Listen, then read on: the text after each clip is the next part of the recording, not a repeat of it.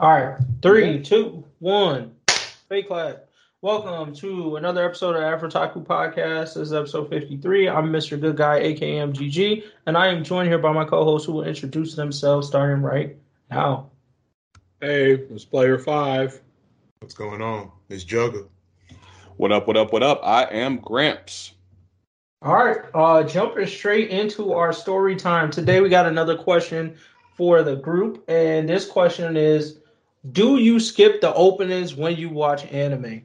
Who wants to answer that one first? Oh, Yes, I do. Even. Yes, I am. I've become a very impatient man, so I skip them. That's fair. You know, as we get older, we got stuff that we got to deal with. But hear me out. The intro is very important to anime. You know, something I know is anime intros be like 2 minutes compared to American intros is like 30 seconds. That's Exactly. because they really tell you what the show about. You got to watch the intro, especially on your first episode. I've never watched the anime and not watched the intro on the first episode. Now, you may then begin to skip if you decide, one, the music trash is way too long, and so it got to be over 1:30. Under 1:30, you come on, it ain't too long. Then you can start skipping. But you got to at least watch it for the first episode. No, I agree. Okay. It's pretty much, I watch it once and then that's a wrap. The only time I would watch it other than one time is that you do have those rare animes that I actually got to give them big ups for that actually update the intros per eps. They're very rare. I've only think I've ran into like maybe 3 of them, but they literally have slightly different intros almost per episode, kind of going along with the plot of the show. And that I got to give the big ups for, so I give respect and actually watch those kids. But, I mean, again, stupid rare. Other than that, it's just the first episode just to give the intro its respect, and then that's a wrap. That's it. And let me add on one more thing. So I don't watch the intros, but there is definitely one show that I've ever watched that I watched the outro for multiple times. Oh, here we go. What show is this, bro? What show JoJo's is this? Bizarre Adventure. Listen Oh. to that. I wanna be Yo. tricking you. Yo, JoJo's Bizarre Adventures has some of the hardest outros I've ever heard in most anime series, bro. Like, to me, that ending where they hit that to be continued, and then that outro just come in, I haven't seen it done better. But I pretty much agree with Player 5. Like, to me, it's a requirement to the goodness of an anime. I always like pay attention to that first opening, and I feel like it kind of sets the stage. Like, if you hear them niggas going hard on the guitar, it's some heavy metal headbanger type shit, you might be in for some like gore or some heavy action. If I start hearing some cutesy music, most times I'm like, so you're about to be a slice of life, or you gonna start off as a slice of life? You feel me? If I see a shonen where I just see niggas in beach uniforms for the intro, I can tell y'all motherfuckers is about to be slow. Like, this arc is about to fucking suck. So That's fair. yeah, it's the same thing. I just use certain things to like gauge. Like, one of the ones I love was like, I knew that season 2, part 2 of That Time I Got Reincarnated as a Slime was gonna be hard off that intro alone. Just that niggas like walk with the swag and the beat in the back, I was like, okay, so they not fucking with niggas this season. Yeah, I think it's very important to learn the tone of the anime. Then I'll say this, another thing, since I'm the slice of life watcher here. I think that like certain slices of life, or not certain, honestly, every slice of life I watch the entire intro every time.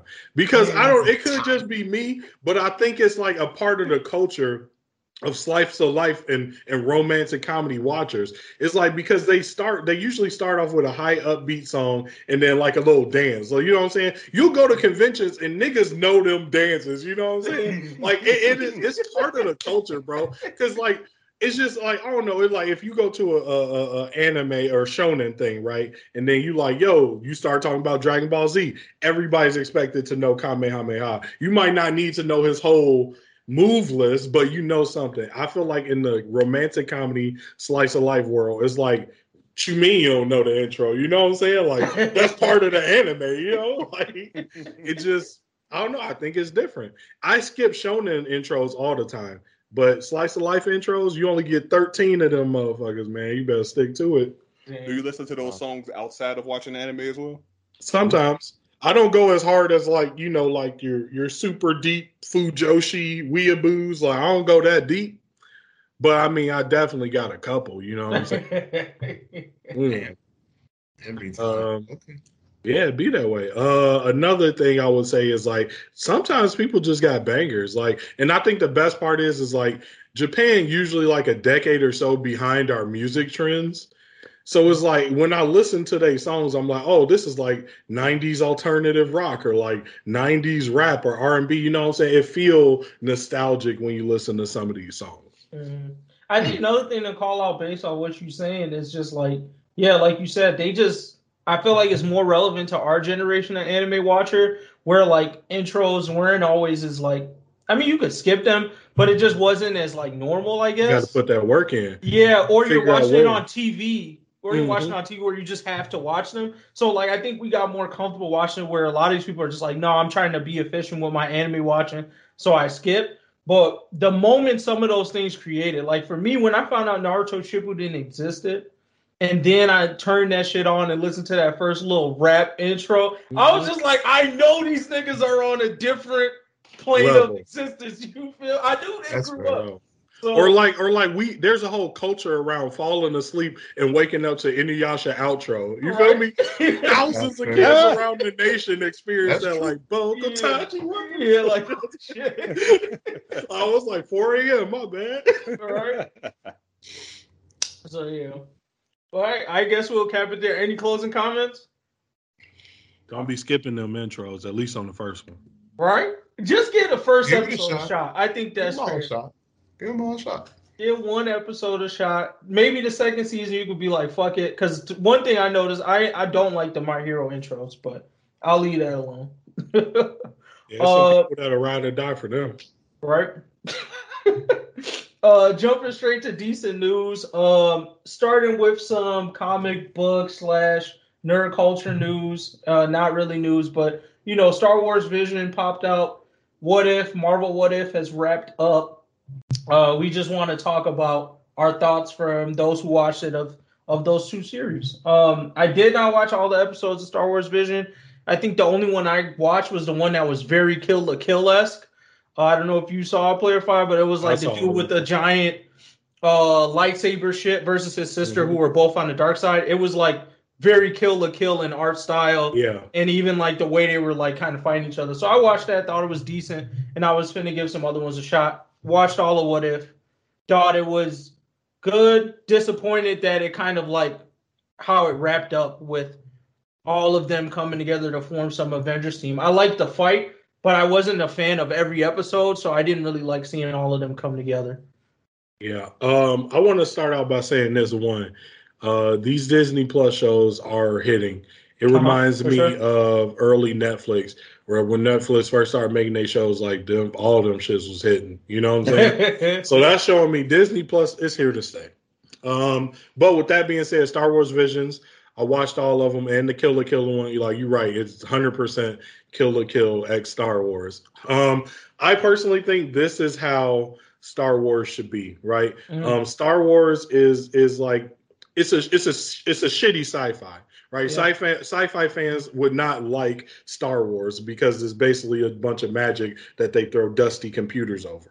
Okay, but you really come to Star Wars, whether you know it or not, you come for a space western or like a space samurai flick. That is what's drawing you. And so people that focus on the sci-fi aspect usually get trashy stuff, but people that focus on like the western lone cowboy samurai flick style, you get good content because that's how Star Wars works.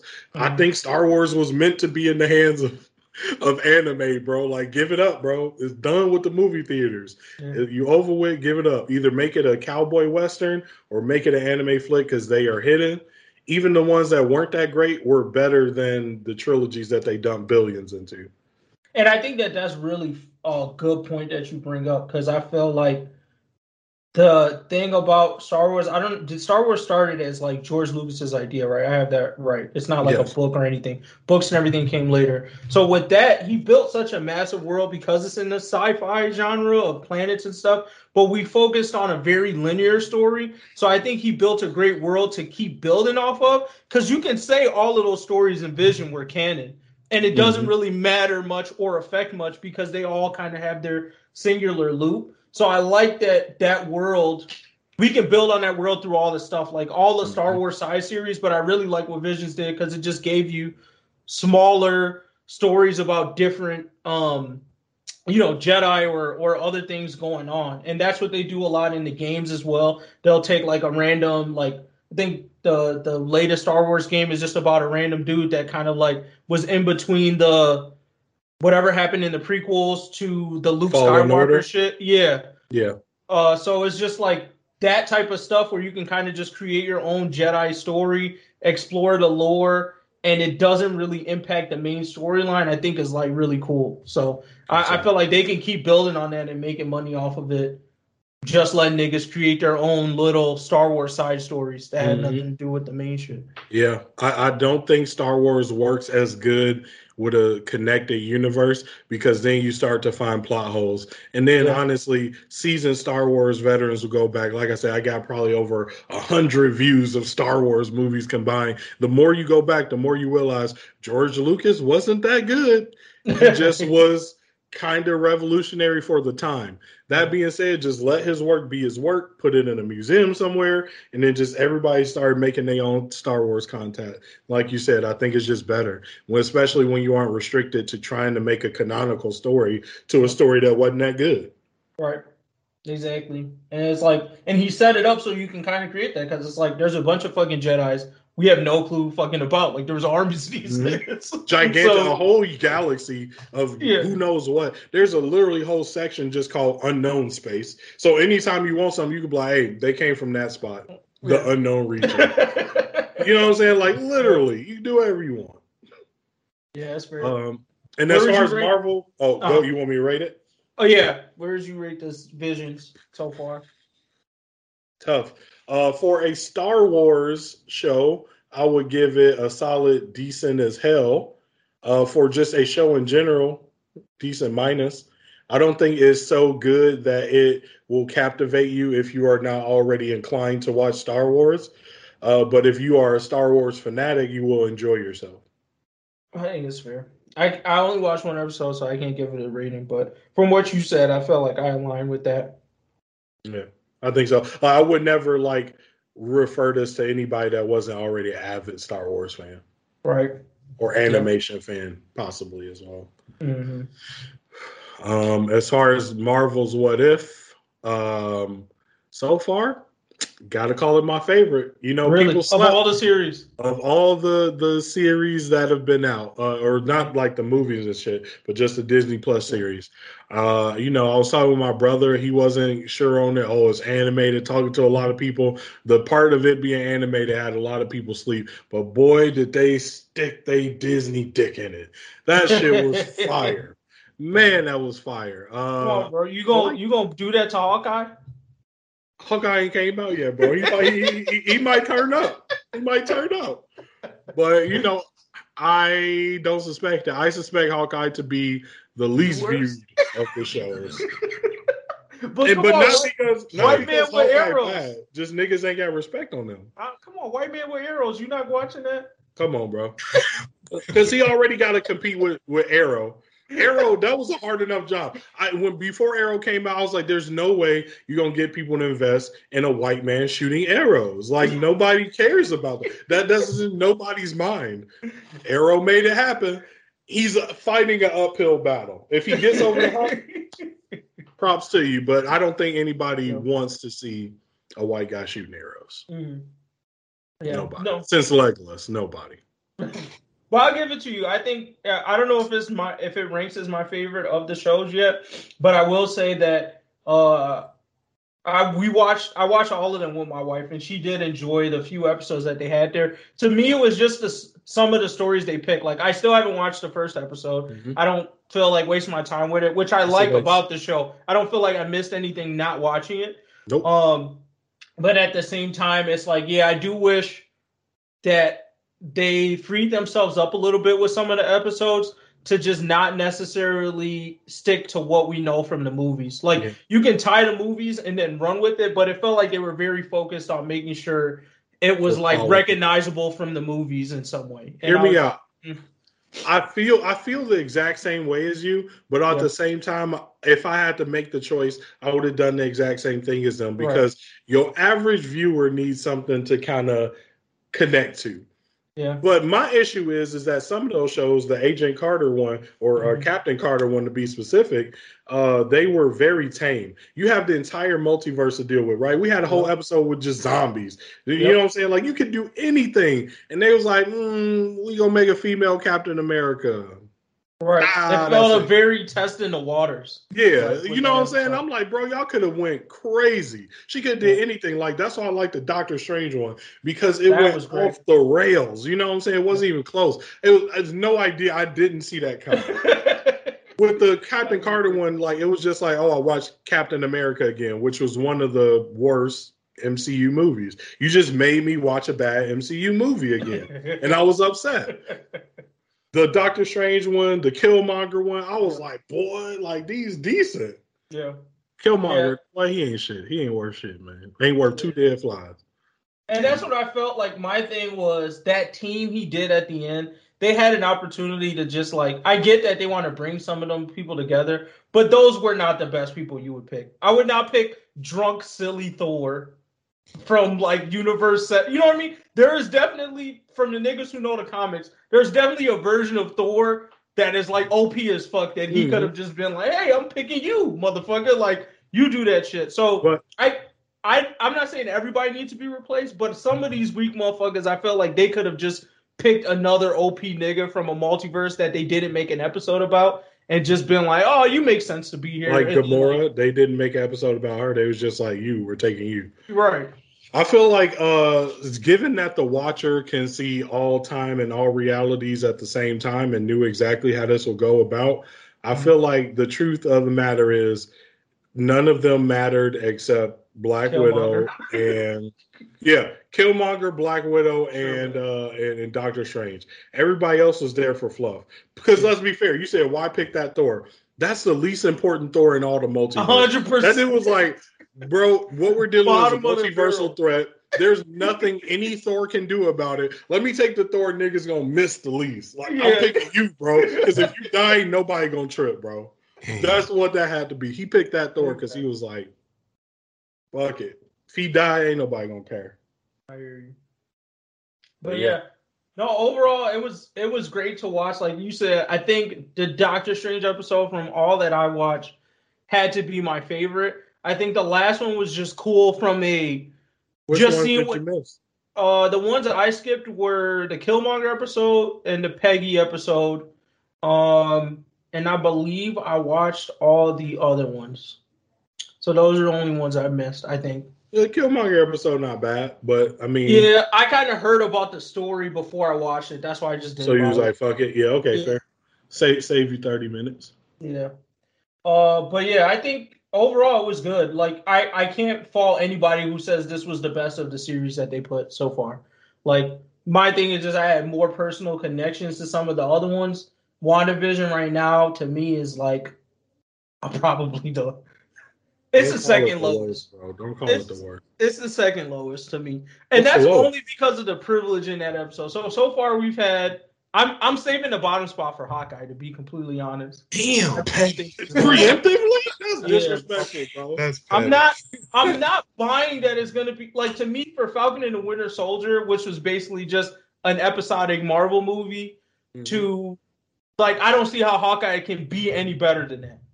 Fair. I think that's the route they're going, and I don't see it beating that one. So it's going to be dropped on the list. What's crazy, though, I found a lot of people, at first I thought it was just you that was kind of upset at Wanda's lack of consequences. Yeah. I think I ran into like 4 or 5 more people in real life that were upset she had 0 consequences. Right. But like, I say to all of y'all and any viewer out there, what in the fuck was you going to do? Like, if Wanda did that to you, You know what she just did. And she started walking off. You gonna say, officer, arrest that woman that can manipulate reality. Like, it's a Orochimaru for sure. But like, yo, she was coddled though. I just feel like she was coddled.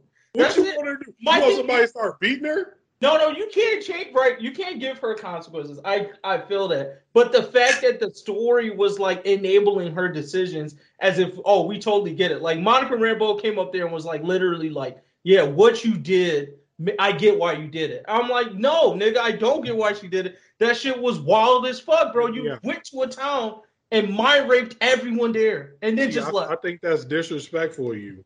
Monica, a trained agent, was like, yo, this emotionally unstable girl just chilled the fuck out. And all these grown white men is yelling at her, we better stop before we all end up in some shit. So she was like, hey, I get you, Wanda.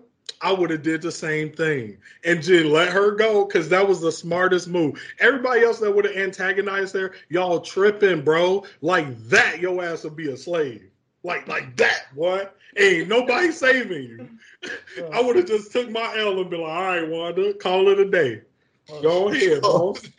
I just hope in the multiverse of madness or wherever she gonna show up in, she get dragged at least for a good little bit of time, just for those as consequences. That's it. Whatever multiversal threat gonna pop up, I just hope he give her a good 2-piece biscuit. You feel me? And then I'll be like, all right, cool, you got your consequences, motherfucker.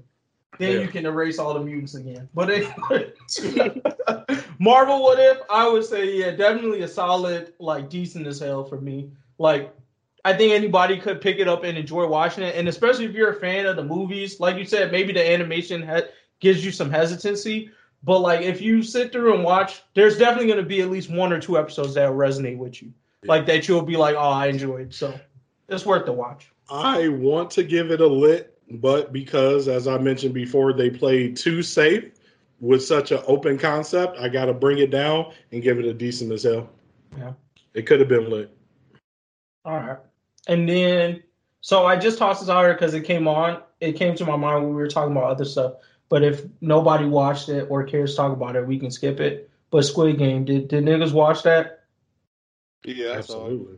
Oh, everybody saw it? All right, Ben. Wonderful. Let's talk about how this was like an anime we've all seen before multiple times, but like what's new to everybody else. Exactly. Like, bro. Can I just say this? Die? Yes, there's a whole genre dedicated to regular niggas playing dangerous games that get them killed. I want to put this out here, bro. For every nigga everywhere that ever hated on anime, and on my feed alone, it was about 50 niggas that I know personally. They'd be like, anime trash, and then go watch Squid Games and fangirl over it. Bro, you just really got to unlock your brain, bro, because like Squid Games is really a knockoff of a knockoff anime. You know what I'm saying? Right. There are anime that do this way better. I'm telling you. But it was good. I'm not gonna cap, bro. It's like Demon Slayer with me. It pissed me off that niggas are into something so basic when there's much greater out there. Right. So I can't sit here and be like, "Yo, this is the greatest ever." But like, it's all right. It's decent. Yeah, I definitely see why it pulled people in. But then I was also like, I was talking to my wife and I was just laughing at it. I was like, it's kind of funny to think that now this type of shit that niggas would like maybe back in the day see you watching and be like, maybe this motherfucker's a serial killer is now like popular TV. Like people are enjoying watching motherfuckers get murdered. I'm gonna tell you the part that brought me in for the Squid Game. I was not with it for like the first episode and a half, but when dudes start getting the shit slapped out of him, that was my favorite scene because you know we get into this conversation all the time what niggas will and won't do for money, and I just like, bro, niggas be capping in public about what the fuck they won't do for money, but you get that untaxed 1K in front of somebody. We gonna start seeing what niggas do for that untaxed 1K, bro. Well, you see, I get the whole thing, no tax. Come on. Yeah. And I thought it was nice how they seasoned it in too, because I mean, like the red suit motherfuckers were like, "Hey, bro, you guys didn't fucking trust us, but then as soon as we offered you money, you guys were down." Like none of this stuff was like not that. Like we didn't force you to do any of this shit. No. And then even the whole like canceling but coming back thing, I thought it was like nice to showcase that. My only thing about it is because it's so big. I'm scared that they're gonna over season it, like just like keep trying to put out season, make the story go long. But I think all of us who've watched this type of series before kind of knows what's gonna happen. This first one was to feel sad and be like fucked up, and I personally feel like next season is pretty much like if they want to end it, take down the thing, but to like understand like how the actual fucking game works, and it's gonna be less like emotional trauma. Them niggas. Yeah. He's gonna join them niggas in the end. Yep. I feel like it's just gonna be less emotional trauma in that next season. Like this one was very like, you know, tear jerking, get the characters' backstory, feel for them at different moments. I feel like the second season is gonna be more action based, if that makes sense. Exactly. Like I'm not. That's where the problems with these kind of shows go, though. Like you lose the basis of what brought people into the show in the first place. But no, like I've been holding that in for a minute, though. Long story short, this is a decent show that got so much hype, it literally blew my mind. Like I literally had a conversation that wasn't brought up by me with a group of people that I've been effing with for the longest, trying to get them into anime, and they bring up the conversation with like, you know, like sparkling their eyes, like, yo, y'all see Squid Game? The fuck? It is honestly mind-boggling how that just works like that. So I've been holding in my frustration about that for a minute because I got no qualms with Squid Game. But like, bro, effing y'all check out the Netflix show that's not even old, effing Alice in Borderland. Y'all hear about I've heard of it. I haven't watched it though.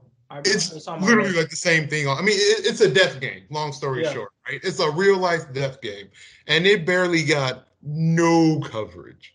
Yet, what we tack in a little bit of money, a little bit of talk about politics, poverty, etc., and like that's all it takes to blow it up that hardcore. I don't know. It's just it's still just frustrating to me. I see what you mean right there because I too am frustrated. But I also see why, yes, bringing in money and debt was so, enticing to people. Because that truly is the narrative right now. You talk to anybody, money is on everybody's mind. Either you got it or you ain't got enough. You know what I'm saying? Okay. And that is one thing I really liked about Squid Game, because I have this conversation with people all the time. There are the poor that want to eat the rich and feel like the rich deserve to give them money, for no reason. And then I'm like, bro, if you were rich, you would do the same things. And I feel like that's why I believe he's going to join in the end of Squid Game. The first part was to be like, hey, rich people don't necessarily have to give you things. And some of this shit you choosing to do. You know what I'm saying? And then I feel like what we're going to see is like, let's say if he's won his money now, he's effectively the rich. He could start, giving to the poor and doing effectively what he wanted, being a good person. But he literally sat on that money for a year and didn't do anything. Sitting on your money from a year cannot be any better than spending your shit wildly. You know what I'm saying? You actually just hoarded billions of won. Yeah. Like he's as equally as horrible as them when it comes to economics. So I think what we're going to see in the second part of Squid Game is that this dude is literally no different from them. And if he get on top, he going to do the same thing to the people at the bottom. He going to be like, oh, your ass is stupid. Let me abuse you with this money I got to give you money because money is important. Yeah. No, I feel you on that. And I think that was one of my gripes with the end, because I was like, all right, you built up all this sadness and basically you put all the weight of taking care of shit on the good guy, and it seemed like it took him a while to actually like get that shit done. It's like, I get it, your mom passed, that shit fucking sucks. I know it's not fun, but like at the same time, it's like, bro, you have all this money that you're not spending, so just like give it to who you say you was gonna fucking give it to. And even at the end of the day, they kind of told you like, oh, if y'all quit the game, we get all this money to the niggas that died. I'm like, if you want to do something good, you have more than enough money to go and do basically what they said to do, which is give money to all the niggas that die. You could just make that your life fucking mission. But he was just like, fuck it. And that's why it's funny to me, because I was like, no matter what happened, he was still running away from being a good father. Like, through the whole fucking shit, you still ended up being a shit dad at the end of the day. And I'm just like, what was the point of you winning? And I just thought he was so like dumb, because I was just like, after a while, I would have like figured out that this nigga was on bullshit with me. Like when that nigga was like, oh, hey, blah, blah, blah, you pick whatever you want. I picked that umbrella, and that nigga didn't say shit. And I figured out he knew what the game was. I would have been like, yo, bro, you're not fucking with me. Like, clearly, like, when you saw that the two dude and that Indian guy went into the game, you knew what happened, and that Indian guy fucking died, I would be asking myself some questions like, oh, how the fuck this nigga died? And it's like he got it towards the end, sort of, but he still had that like part in his heart where I could see clearly, and I think everybody who watched the show could see clearly that pretty much probably by like the second or third interaction with them, that nigga was like, I'm winning this money. Like, I don't know if you get it, but at some point, I'm in this game to like win. Fuck it. And like, fuck you. But he just was like, no, that dude, my friend. I'm like, bro, it's clear that this nigga fucking with you. Everybody that be crying for Ali, I find it funny. I have zero sympathy for Ali. Damn, really? I actually think Ali is fucking goofy. Like, bro, like, come on. Because here's my thing is that, like, that makes you entirely too trusting of an individual. Mm-hmm. And I'm like, to be an actual animal, you're a fucking animal. And to live in this world and be that trusting of a person you only know for a few days is a little... That's like anti-survival at that point. You get what I'm saying? like I have zero sympathy. If he was a child and hadn't experienced the world, it's like, no, you're an immigrant. You got a whole kid. You got a family. You working at this job. Like, you have life experiences. That's absurd. Why would you do that? Either if this guy got some type of disability, fair, I'll accept that. Mm-hmm. Or if he was a child, I'll accept that. But as a right-minded adult, I mean, my man's already got robbed by his own boss for however long he was working there, so he knows what it's like for niggas to steal money from you. Yeah. I honestly felt like that nigga was just ready to die either way, because my thing was like, even if you got out with all that money, you still fuck that nigga up. Like, maybe you could fight that case with the money that he would have gotten, but like, nah. He just straight ran away though. My thing is, I felt like the return. Let me say it this way: the return of him to that game, to me, confirmed that nigga was gonna die. Mm-hmm. Like, because I was just like, the situation you left, you already sent your kids away. You done fucked this shit up at your job. You definitely can't go back to this shit. Like, you're a wanted criminal. Like, you're still gonna have to fight that thing if you win. It's not like anybody thought he was gonna win anyways, but I was just like, you're for sure going to die. Personally, I feel like the hosts of the game, they be bullshitting because they'll stop somebody from cheating, but then the hosts cheat. Like, they said the rules of the game was that you had to win the thing from a person in a consensual game. Tricking somebody and stealing their marbles, and we know they got cameras all on you, so it ain't like they didn't see it. Tricking somebody and stealing their marbles is against the established rules. Mm-hmm. I'd have been like, hey, he stole those. That was no game we consented to. I think he should be shot. Right. Maybe I get shot, but I'm just saying. Or when my boy was looking through the glass and figured it out, they turned the lights off on him. Yeah. I was like, that's dirty. That's dirty right there, bro. That was exactly. That's the biggest part to me that killed me. Right. That shit was definitely like something like, all right, bro, y'all playing.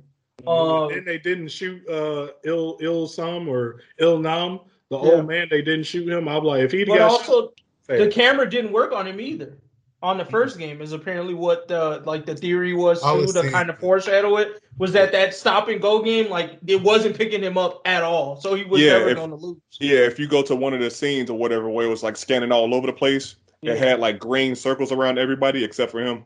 Yeah, and the chick that was directly behind him, because I'm pretty sure it had like a protective bubble not to be able to see him. Right. No, they had those scenes. I mean, I've always wondered how Buddy got on top of the beds with the whole, night murder, whatever. That too. I didn't think about that. I was like, there was too many questions when he first entered, because I'm like, yo, if this nigga is really this dumb, how did he consent to the game? How did you find him? What did you need to get him? You know what I mean? Like, all of it didn't make sense. And then he came back for a second round. So it's even double, like, it just didn't make sense how everyone else got into the game. I couldn't see that storyline fitting with the old dude. So I knew something was up, but I didn't know it was going to be what it ended up being, which I was just like, oh, okay. All right. I figured that something was up. I thought originally that the head of the games was related to the old man, because it seemed like all of those games were related to the old man. So I was like, these niggas over here making these games literally tailored to the old man or whatever. So it's probably they must be related in some way, which I would say was pretty close to the whole idea of him actually owning the whole thing in a sense. But I was like, yeah. I thought he was a man to win. I thought he was a previous winner that just kept coming back, and then eventually he was going crazy. That's what I thought. I was like, "Oh, nigga, you too good at shit. You seem to know everything." Like, bro, maybe you've been here before, but it is what it is. Where are y'all laying on the show, at least rating wise? Oh yeah. I guess I didn't go over my bit. So sorry. I kind of had the effect of how, there have been multiple anime and manga series that we have hyped up Player 5 on over the years. And then by the time he actually got to it, he was so overhyped that he ended up JoJo's disappointed. Red Riot. Exactly. So should we keep calling him out? No. I apologize for one, and I know how you feel. But Tokyo Revengers wasn't one. It was a hit. That's all I'm gonna say. Yep, it was a hit. I found the lane, bro. You gotta just have a little slice of life in there. Yeah. Yeah, when I saw that my wife was willing to watch it the whole thing a second time with me, just because she enjoyed it that much, I'm like, this must be that good. Okay. I eventually ended up having to watch it by myself or whatever, and I was like, when does it get good? I was like, this ain't a whole lot. This ain't for me, Jack. So, I was definitely disappointed by the lack of deserve for the hype that it got. Yeah. It wasn't that revolutionary. I mean, it made it seem like it's the new big thing, but it was just a thing. It was just people getting their first taste of anime. Yeah, that's how it's pretty much. I mean, like, fuck. It's not a bad show or anything. It's just okay. Exactly. I would give it a good show. I think it was a solid watch. To me, it just like Demon Slayer. It's not nothing I haven't seen before. Like if people were like going like, hey, what, like, you know what I'm saying? I want another show like Squid Game. I would have a good amount of shit to suggest to them. Because I think a lot of it is that everybody can die concept. Like you said, the ties to like dead and stuff. But that whole game concept, like I said, is literally a genre in anime. So that's one.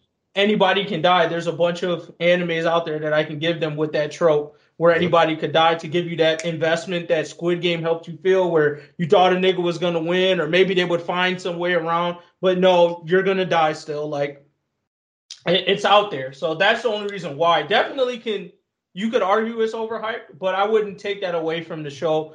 Like let's say Squid Game was based off of anime, for example. That would be like one of the things that would go down as a great example of a live action adaptation of an anime.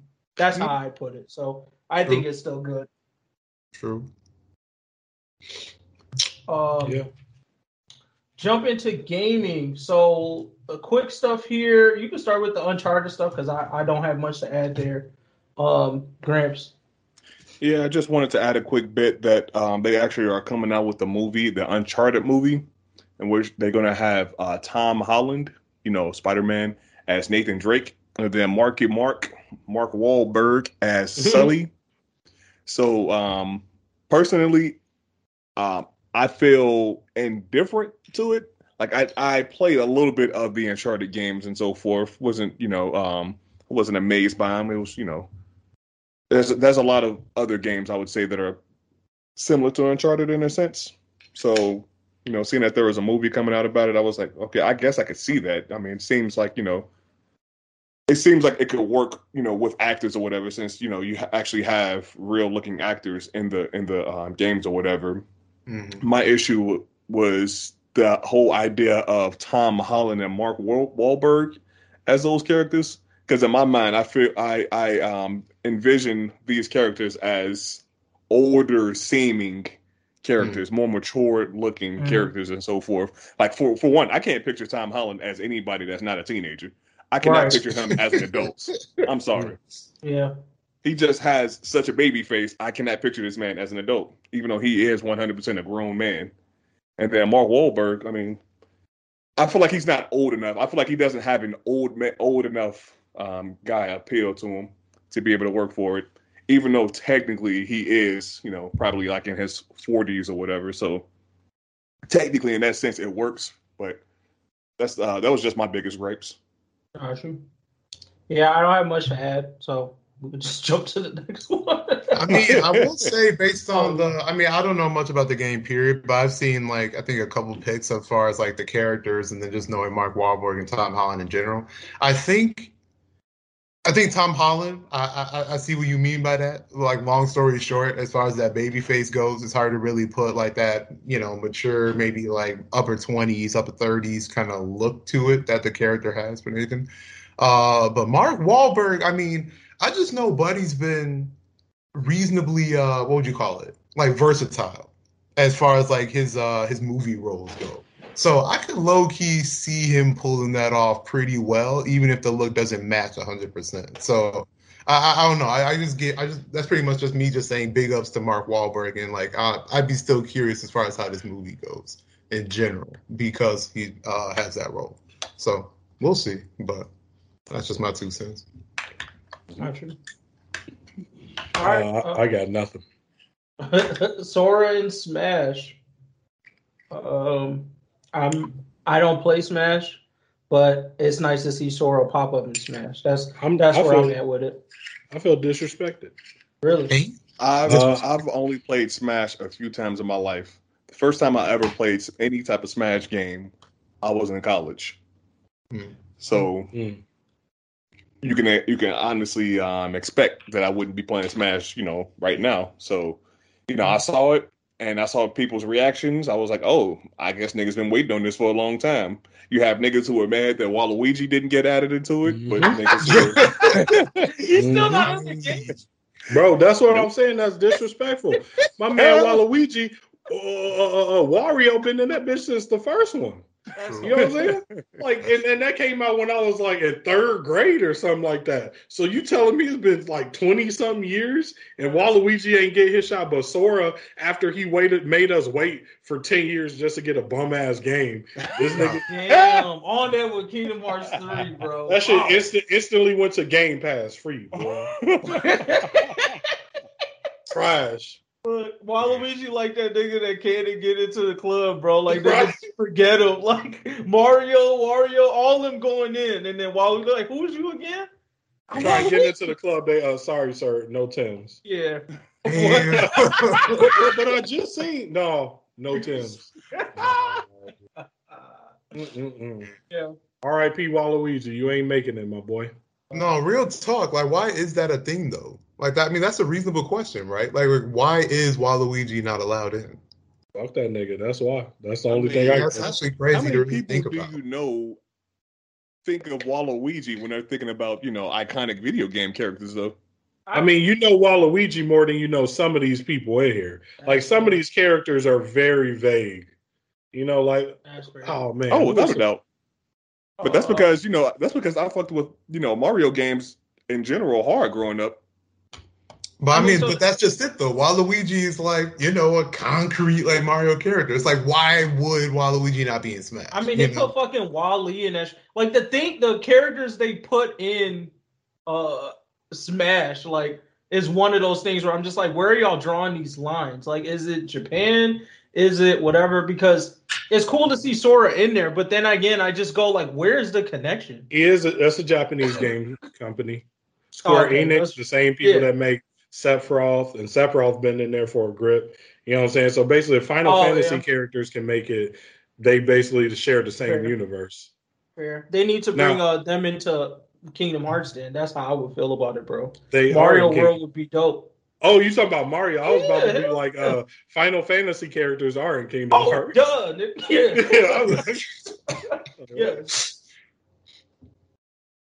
But, I don't know. I just feel that really is curious. They really do got a gripe with Waluigi. I don't know. There might be some hidden history there or something. I just don't get what makes sense.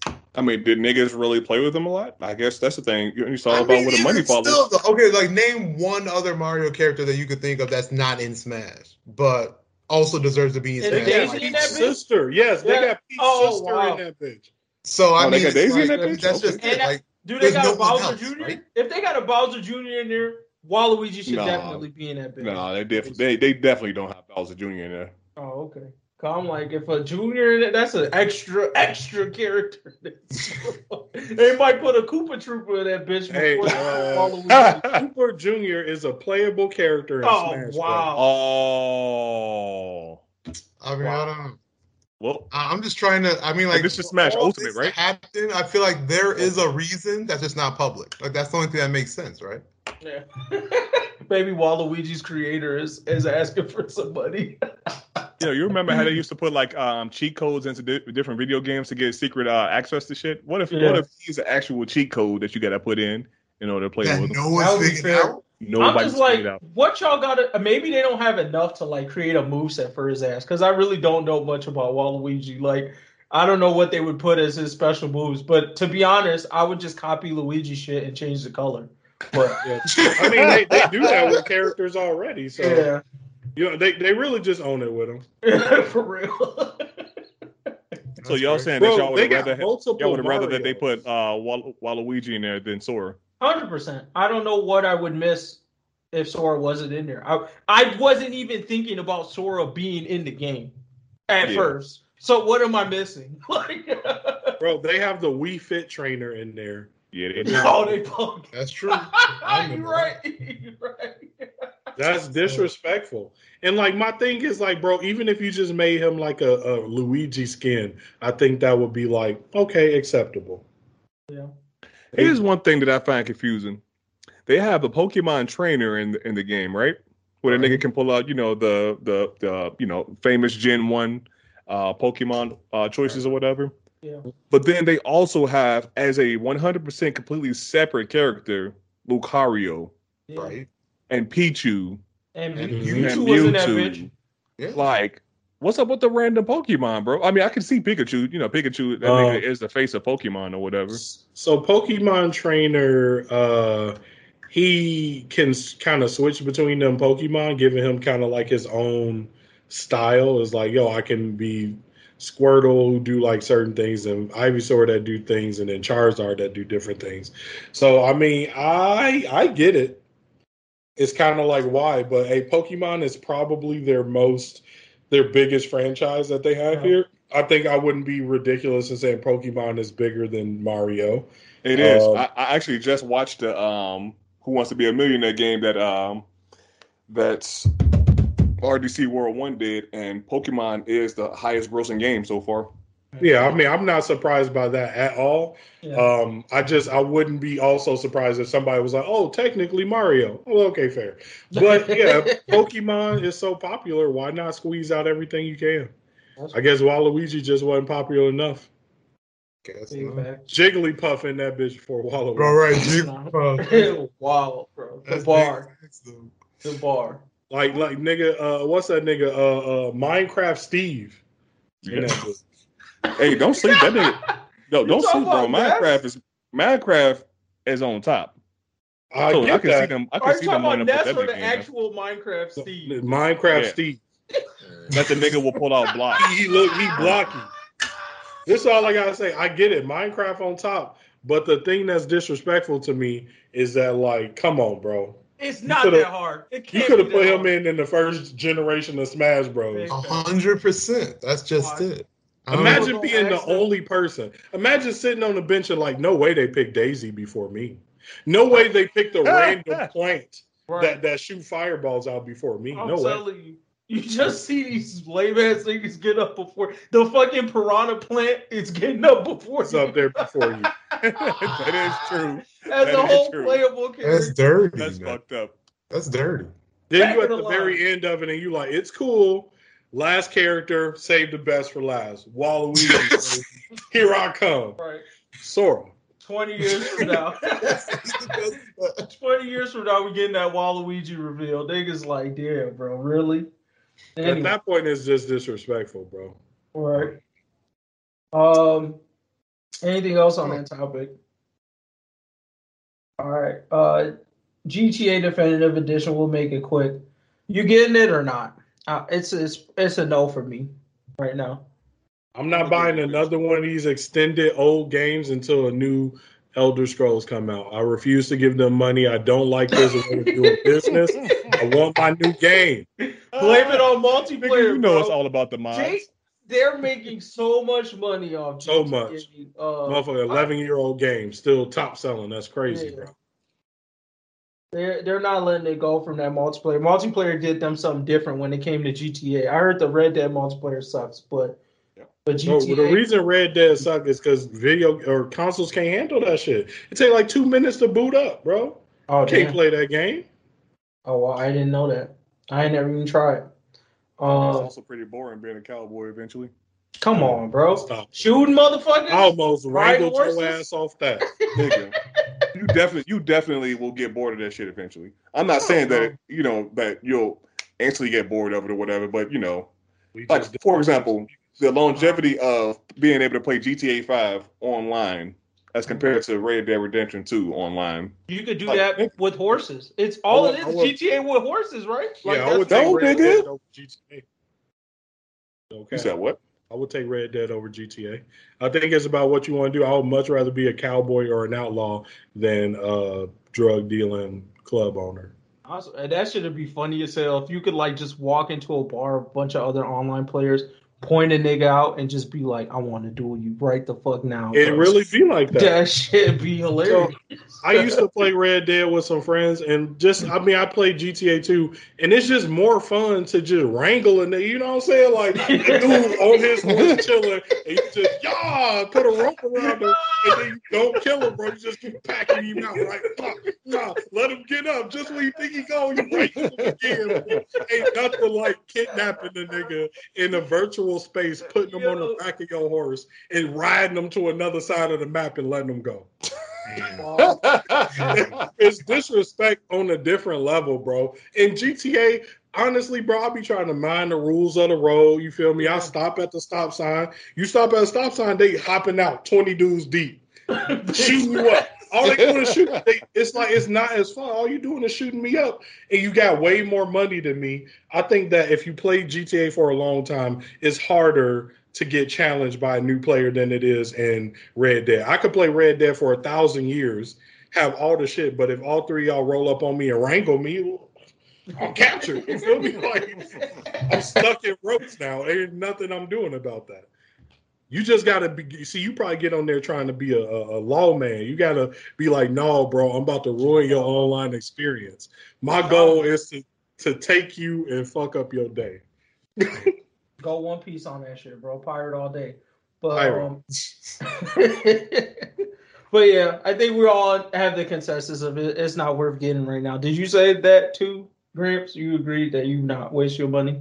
I said that I'll maybe get it further down the line, like maybe a year or two later, when it's a nice deep discount. Yeah, you can't be charging me $60 for games that you just touched up. I'm sorry. Yeah. Guess how much Elder Scrolls going for on it just released on Switch? Damn, how much? 60. But see, Nintendo don't play with prices. You ain't never gonna catch a sale on Nintendo store. Never. Sale on what? We got 5 games, bro. You better pay the full price, nigga. We ain't giving you no DLC, bro. We just give you the full shit. Pay that money. Yep. You're not playing. I'm still playing Mario Kart to this day. It was worth it. But yeah. So NBA 2K. Anything to say on that? I just want to say NBA 2K, just the state of sports games in general. 2K, Madden, UFC, like FIFA, all these sports games, they suffering from the same thing. They just really becoming copy paste skins of the next game where they change 1 or 2 features, slightly tweak the physics of the engine, which makes me feel like that they just take their engine, dumb it down, and just tweak it back up over the years. Because it's like if your engine was getting better, you would have to make a new game. You know what I'm saying? But it just pissed me off. And then it's like, yes, because it's competitive, there's an online scene. You get people that drop 60 every year. And it's like, man, as a gaming community, I just feel like we got to get together and be like, let's boycott the bullshit. I know you want to play, but let's boycott the bullshit. Because if we don't, we just going to keep getting the same bullshit. I find it interesting. I find it interesting why they never went through a subscription model with sports games. I feel like it fits the most to them because really, like you said, there's new features, but really the biggest change is the new roster of people, and they already got to a point where they just like we're adding that with updates. So I'm just like, why don't y'all just say fuck it? Here's the monthly subscription for 2K. Here's the fee, like maybe $20 a month. Y'all want to be greedy, but really it should be like $5 or lower because you're not giving me that much shit. You're just allowing me to play it online, and then I think add shit. They should add that, but then also add seasons, because I think the only reason people even play these games is because the grind of getting from like a 60 character to 99. Just soft reset people. All right, new seasons coming, soft reset. Ooh. Yeah, you know, same deal. I mean, that's what they do anyway, because when you buy 2K22, you can't transfer your character. You get soft reset anyway. So just make it a subscription, soft reset people every, year and a half maybe. Mm-hmm. Yeah, because at that point it's like they're even wasting their own development time. You could just organize that better, because now you still got to put out the physical disc and shit. It's like really only do the new physical disc once there's like a significant change in the hardware. Then it's like, here's a new disc and shit. Low key, y'all could just send it to them. Maybe make them pay a little bit extra if you already got the subscription, or you pay $60 for that initial thing. Like however y'all want to roll that out, but. Yeah, I find that interesting that hasn't been done yet. But overall, with the way video games are going, I understand we have like a new wave of video games or new generation of how they get played and what's important. But I don't necessarily want things to go back. I'm not like an old head gamer. I'm just waiting for the new wave, something that's different, the next generation of games, just because I think this generation is shit. I mean, it started with Call of Duty, and I blame myself for being part of the craze. Multiplayer generation. Yeah, and honestly, if I could go back in time, I wish I would stop myself. This shit trash. Yeah, and that's what I'm missing more of, is those great single player campaigns for games, because that's where I lean more to. I'm not an online player, but like I miss that. Like that was one of my biggest gripes with GTA. One of the games that are known for like their great single player experiences. I felt like that was so lackluster. I was just like, yo, what the fuck is wrong with y'all? Like, give me a game that I can play by myself and it's okay. Like, I don't know if you play Outer Worlds, but I'm gonna go ahead promote that. I think it is the best single player game I played in many years. Really? I actually finished it, so that game does go hard. I can vouch for it as well. Shot. And it's free on Xbox Pass. Yeah. Start paying me, Microsoft. Oh, fair. If you click the link in the description below, you can check. But all right. Anything else on the NBA sports game shitty genre? Okay. Demon Slayer season 2, Jugga. I mean, long story short, if you've seen Mugen Train, then the first 7 or 8 eps of this new season now starting, you really don't need to check them out. They got 2 episodes I think released so far, and I will admit the very first ep is almost like a prologue going into like the Flame Hashira as far as to how he got on the train in the first place. But that's like 3/4 of the ep, and then it's like whoop, start a Mugen Train. Episode 2, literally cut and paste a Mugen Train. So based on what I'm hearing, I think it's like literally the first 7 to 8 eps is literally going to be the movie itself. So if you haven't seen the movie, congrats. Now you just got to watch season 2 pretty much.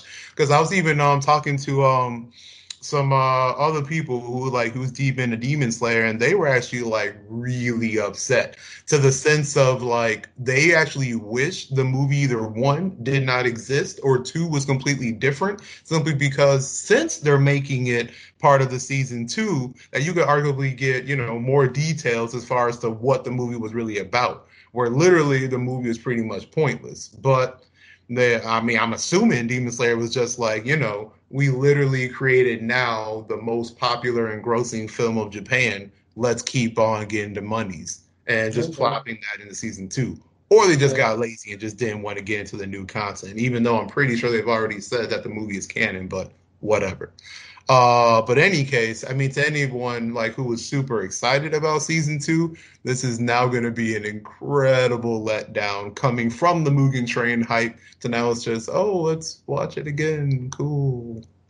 So yeah, It's kind of ridiculous when I first figured it out too. I mean, I figured it out when I found out too. So it's like, do any of y'all read the manga? Isn't it finished? Yeah, it's done. The manga's done. I mean, I haven't read it, but the manga is done.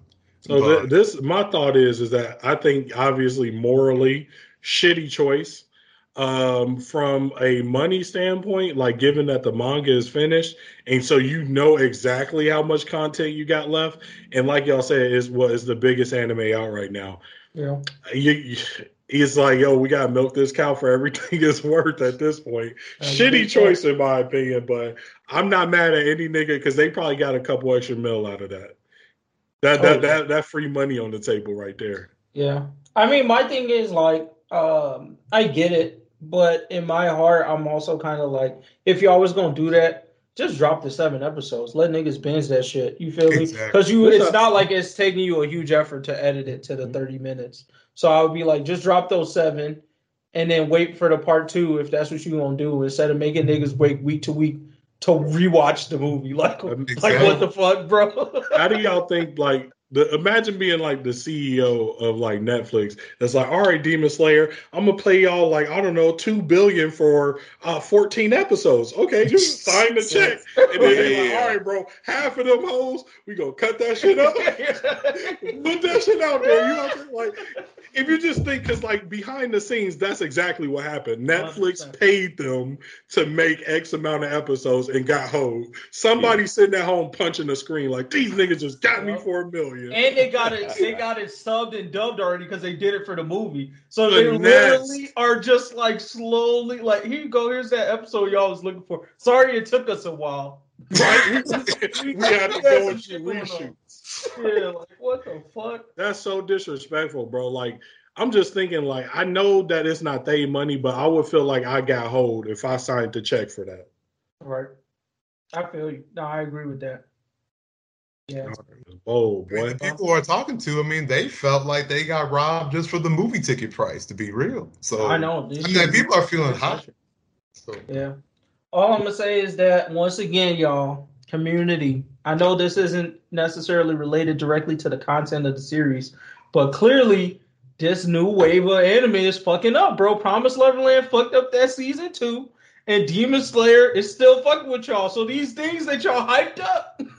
And we told you was shit. They finessing the bag off you. Because they know they I bet the nigga that wrote Demon Slayer looked around and was like, them niggas, they think it's the GOAT?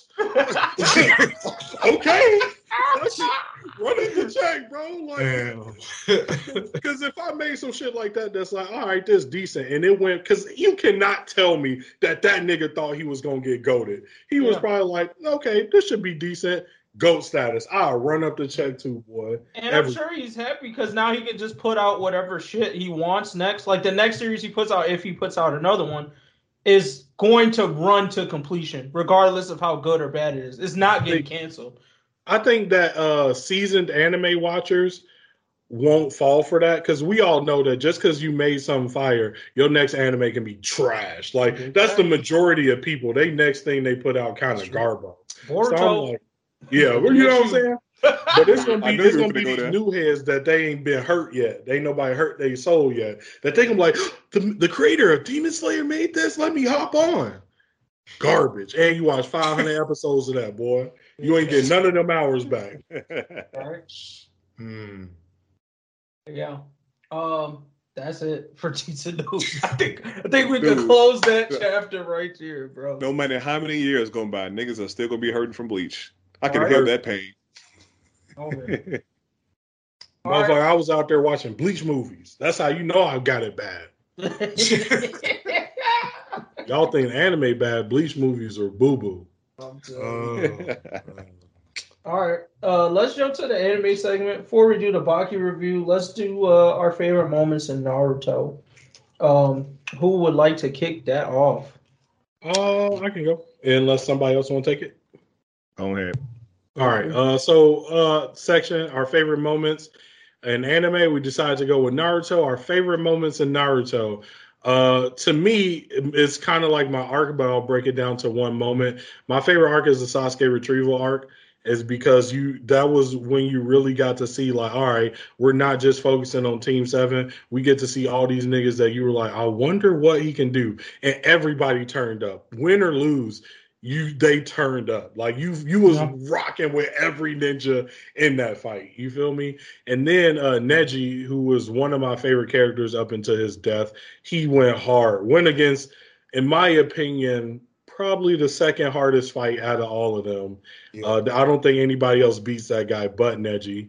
And, he had to sacrifice himself to do it. Or at least that's what I thought, which is the reason why this is my favorite moment, is because when I was a kid watching that, I thought that nigga Neji was dead. Like, Cartoon Network went on hiatus. They stopped making episodes. The last thing I saw was Neji spilt. And I was like, that's it. And then people was like, yeah, he dead, bro. That's over with. And that's my favorite character. But that was the week. I remember that week I found manga. I went to the library. I went to the library, got a library card that day and started searching. I read 4 volumes just to find out where I was, to finally started reading manga. The first manga I ever met was to find out if Neji died. And I've been reading that shit ever since. Most important part of Naruto. Mm-hmm. That's what's up. Those 8 trigrams, 128 palms, bro. Yeah, that boy was crip walking in there. I'm gonna have to find something different. So, before we started this call, I said that tuning exams was everybody's. But when I said that, what I really meant was the Sasuke retrieval. so I'm gonna have to find something different. I'm gonna go. I was gonna say, if you can't think of anything right now, I already got one. I got a moment. This one is from Naruto Shippuden, though. So it technically, from the manga wise, is still Naruto, but if you count them as separate series, it's Shippuden.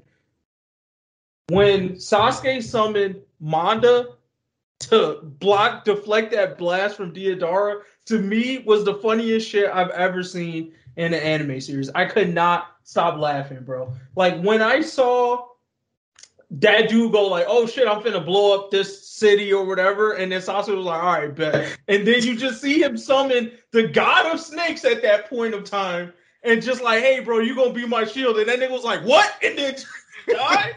I was like, oh, I wasn't a fan of Sasuke at all in Shippuden, but that was one of the moments where I was like, I kind of fuck with this nigga for doing that. That shit was funny as hell.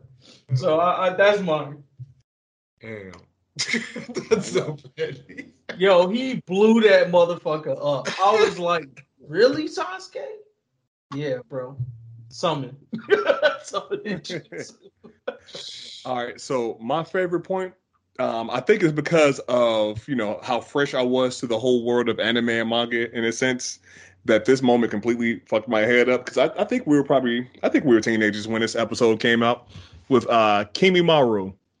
The whole everything with that nigga, I was on the edge of my seat because first he came out, he was whooping Naruto's ass while Naruto was trying to get out there with Sasuke or whatever. Mm-hmm. Then that nigga Lee came out, and that nigga took a sip of that sake.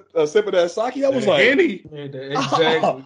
I was like, there wasn't no sake in that motherfucker. That was Henny, bro. He was off the Henny, boy. I could not believe myself. I was like, no, ain't no way this nigga just got drunk. That nigga was lit, bro. And he out there doing drunken fists, and I thought that he was about to whoop that nigga Kimimaru ass. I was like, oh snap, that nigga Lee got mad hands. But then Kimimaru was like, nah, bro, stop playing with me. I'm like, no, bro, out here with the shits. And then I was like, oh, so I guess this nigga Lee dead. And then next thing you know, out of nowhere came fucking Gaara. Dude, I lost my shit. I kid you not. I lost my shit when that nigga Gaara came out, because in my mind, I'm still thinking, oh yeah, Gaara, he don't fuck with none of them niggas, man. He doing his own thing or whatever. He tried to kill niggas when he last time he came out or whatever. So I'm like, there's no way that anybody like Gaara or anybody from his village would ever come out. That nigga came out, I fucking jumped out my seat, bro. I jumped out my seat. You gotta remember, we're teenagers or whatever. We're not used to seeing, crazy ass twists like this or whatever all over the place. And just when that fight happened or whatever between Gaara and Kimimaru, damn. I was literally convinced that nigga Gaara had that fight in the bag. But when this nigga still came out with all them fucking bones coming out of the ground or whatever, And he was literally he. Let's be real. That nigga Gara and Rock Lee, those niggas are actually dead in most universes because in most universes, Kimimaro didn't fucking die from a heart attack right before he stabbed them niggas. They variants ain't make it. Exactly. So that nigga Kimimaro, that nigga had definitely sealed a spot in my heart as one of the hardest niggas in the show, just from that fight. That's fair. And that was my best moment. Did they bring him back for the war? No. Wait. Didn't they? I don't remember. I definitely 100% do not recall seeing that nigga come back. I don't think they did. They might not have. I can't remember. Damn. Yeah. Low key, I got like really two tiny ones just because like there's like so many, but these two actually stand out because just because they're my boys.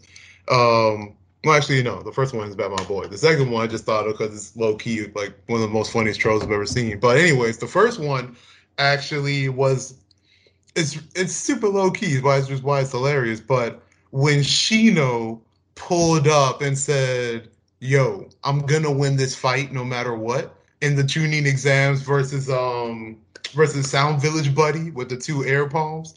And homie was like, "Bro, you gonna lose no matter what happens." And he's like, "But I can use both my hands." And then you see the bugs on Buddy's hands.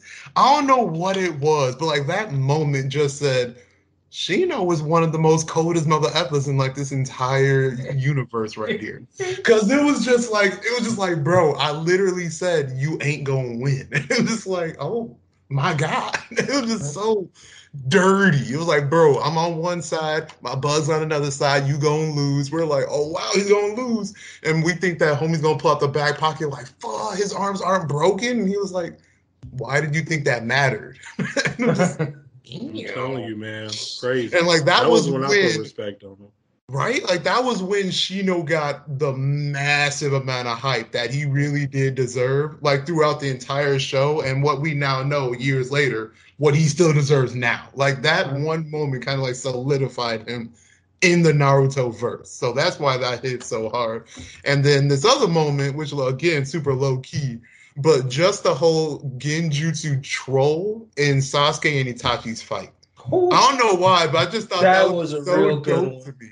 Like when they first started off and like they're doing the whole Itachi just sitting in the chair, Sasuke always pulling up behind him, that whole interchange. But to find out that whole interchange didn't even happen. Yeah, I don't know what it was, but that moment just like hit. And I was like, oh. Yo, I think that hit for everybody watching that shit, bro. Like that moment was just like, yo, these that niggas not playing bothered me.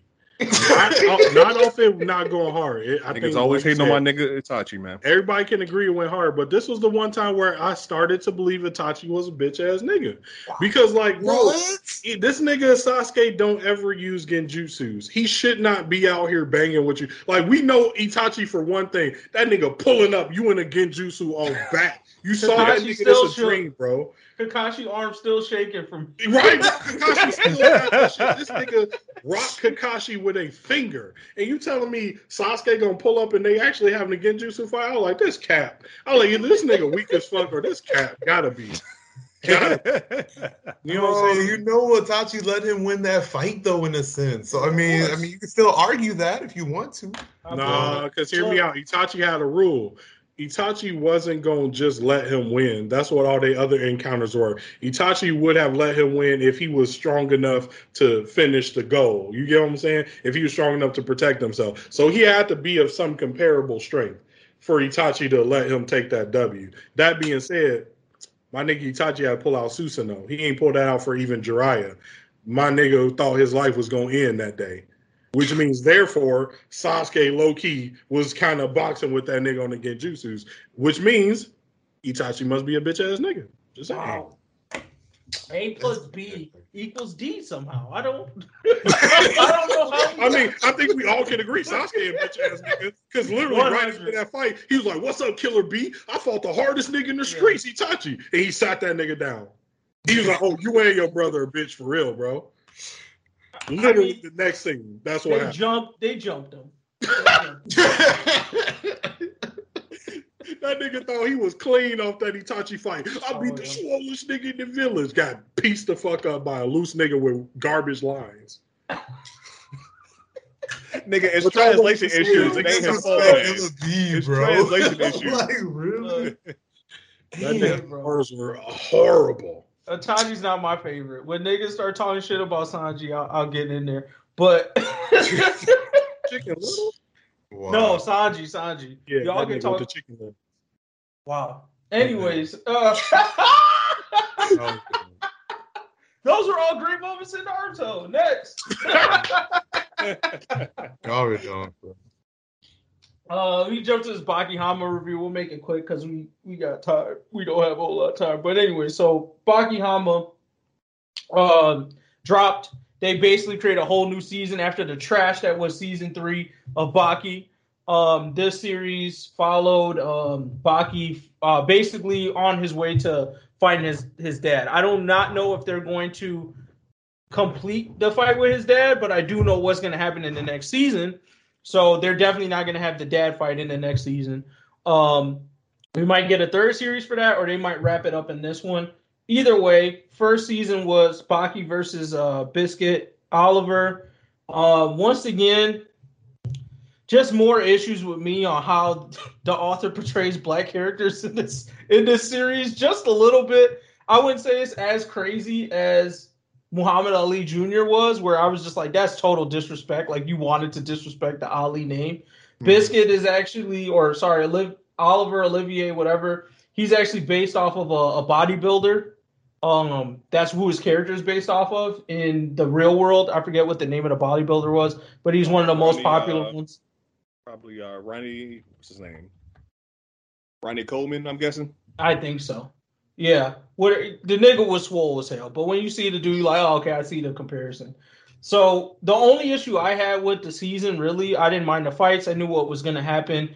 I didn't really like how Baki got the W, and I also didn't like the whole Biscuit attracted to this fat-ass white woman thing. I just wasn't a fan of that setup of, like, a black man being attracted to this fat-ass white woman. Like, I was just like, maybe he doesn't get what this says, or maybe I was reading into it too much, but I just felt like it was unnecessary. But I guess it happened in the manga, so it's not anything really new. And it was made like in the 90s, 80s. I don't know. Baki's is an old series, so that's true. It is what it is. Overall, in this season is better than season 3 of Baki, but he's still putting disrespect on niggas' names. That's how I feel about it. No, I'm pretty much in complete agreement. I personally still thought this season was a little bit of a letdown, at least compared to like season 1 and 2, technically. Yep. The Prisoners, yeah. Mm-hmm. I don't read the manga, so maybe they just didn't explain properly Baki's power-ups throughout the season. But at least as far as how the anime portrayed it, I mean, long story short, the ending should have been completely different based on how the fight itself was going, if we're being real. And then plus, I still think it's all because of, I guess, the previous season as far as what happened, but they hype up a lot of characters for very anticlimactic downfalls. I'll pretty much word it like that. Yep. Because the other buddy who they were hyping up, number 2, I can't think of his name. Yeah, Che Guevara. Right. Like, they were giving them big ups and, like, giving them quite a decent... This nigga controlled the government. I mean, like, bro, if we're talking about what he literally did as far as, like, a global aspect, that's kind of redonkulous. That's literally redonkulous. Yeah. And you would think a buddy with power like that might as well be Yujiro Hanma, right? I mean, as far as, like, the actual clout and, like, the abilities go, like, there are not a lot of people who should be able to do that. And I don't know. I just don't think that I don't even know how to word it right, but I don't think they power scaled right, or at least illustrated the fights properly to really give the big ups to what these characters really should be able to do. But no, I mean, there was a couple good fights in there, sure. I mean, as far as a character, Biscuit was always one of my faves in Baki, and like at least more or less, he got the respect he deserves as far as physical prowess goes. Minus that final fight, and like even still in the final fight, I thought it went pretty good until really like the last couple minutes, if we're being honest. But no, it was just, I mean, it was, I was expecting more. I was hoping like a really big redemption season compared to last season, but didn't really see it.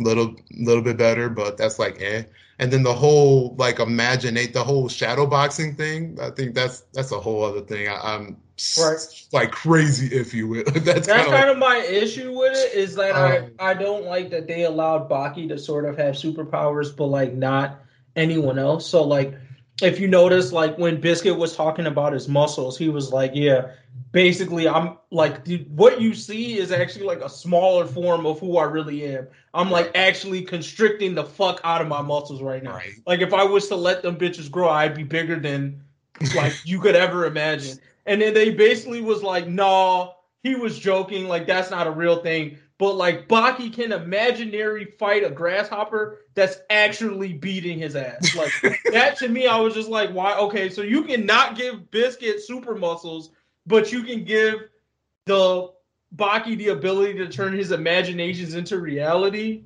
That was ridiculous. But Biscuit has worked just as hard as Baki has for his strength. Like, I'm sorry.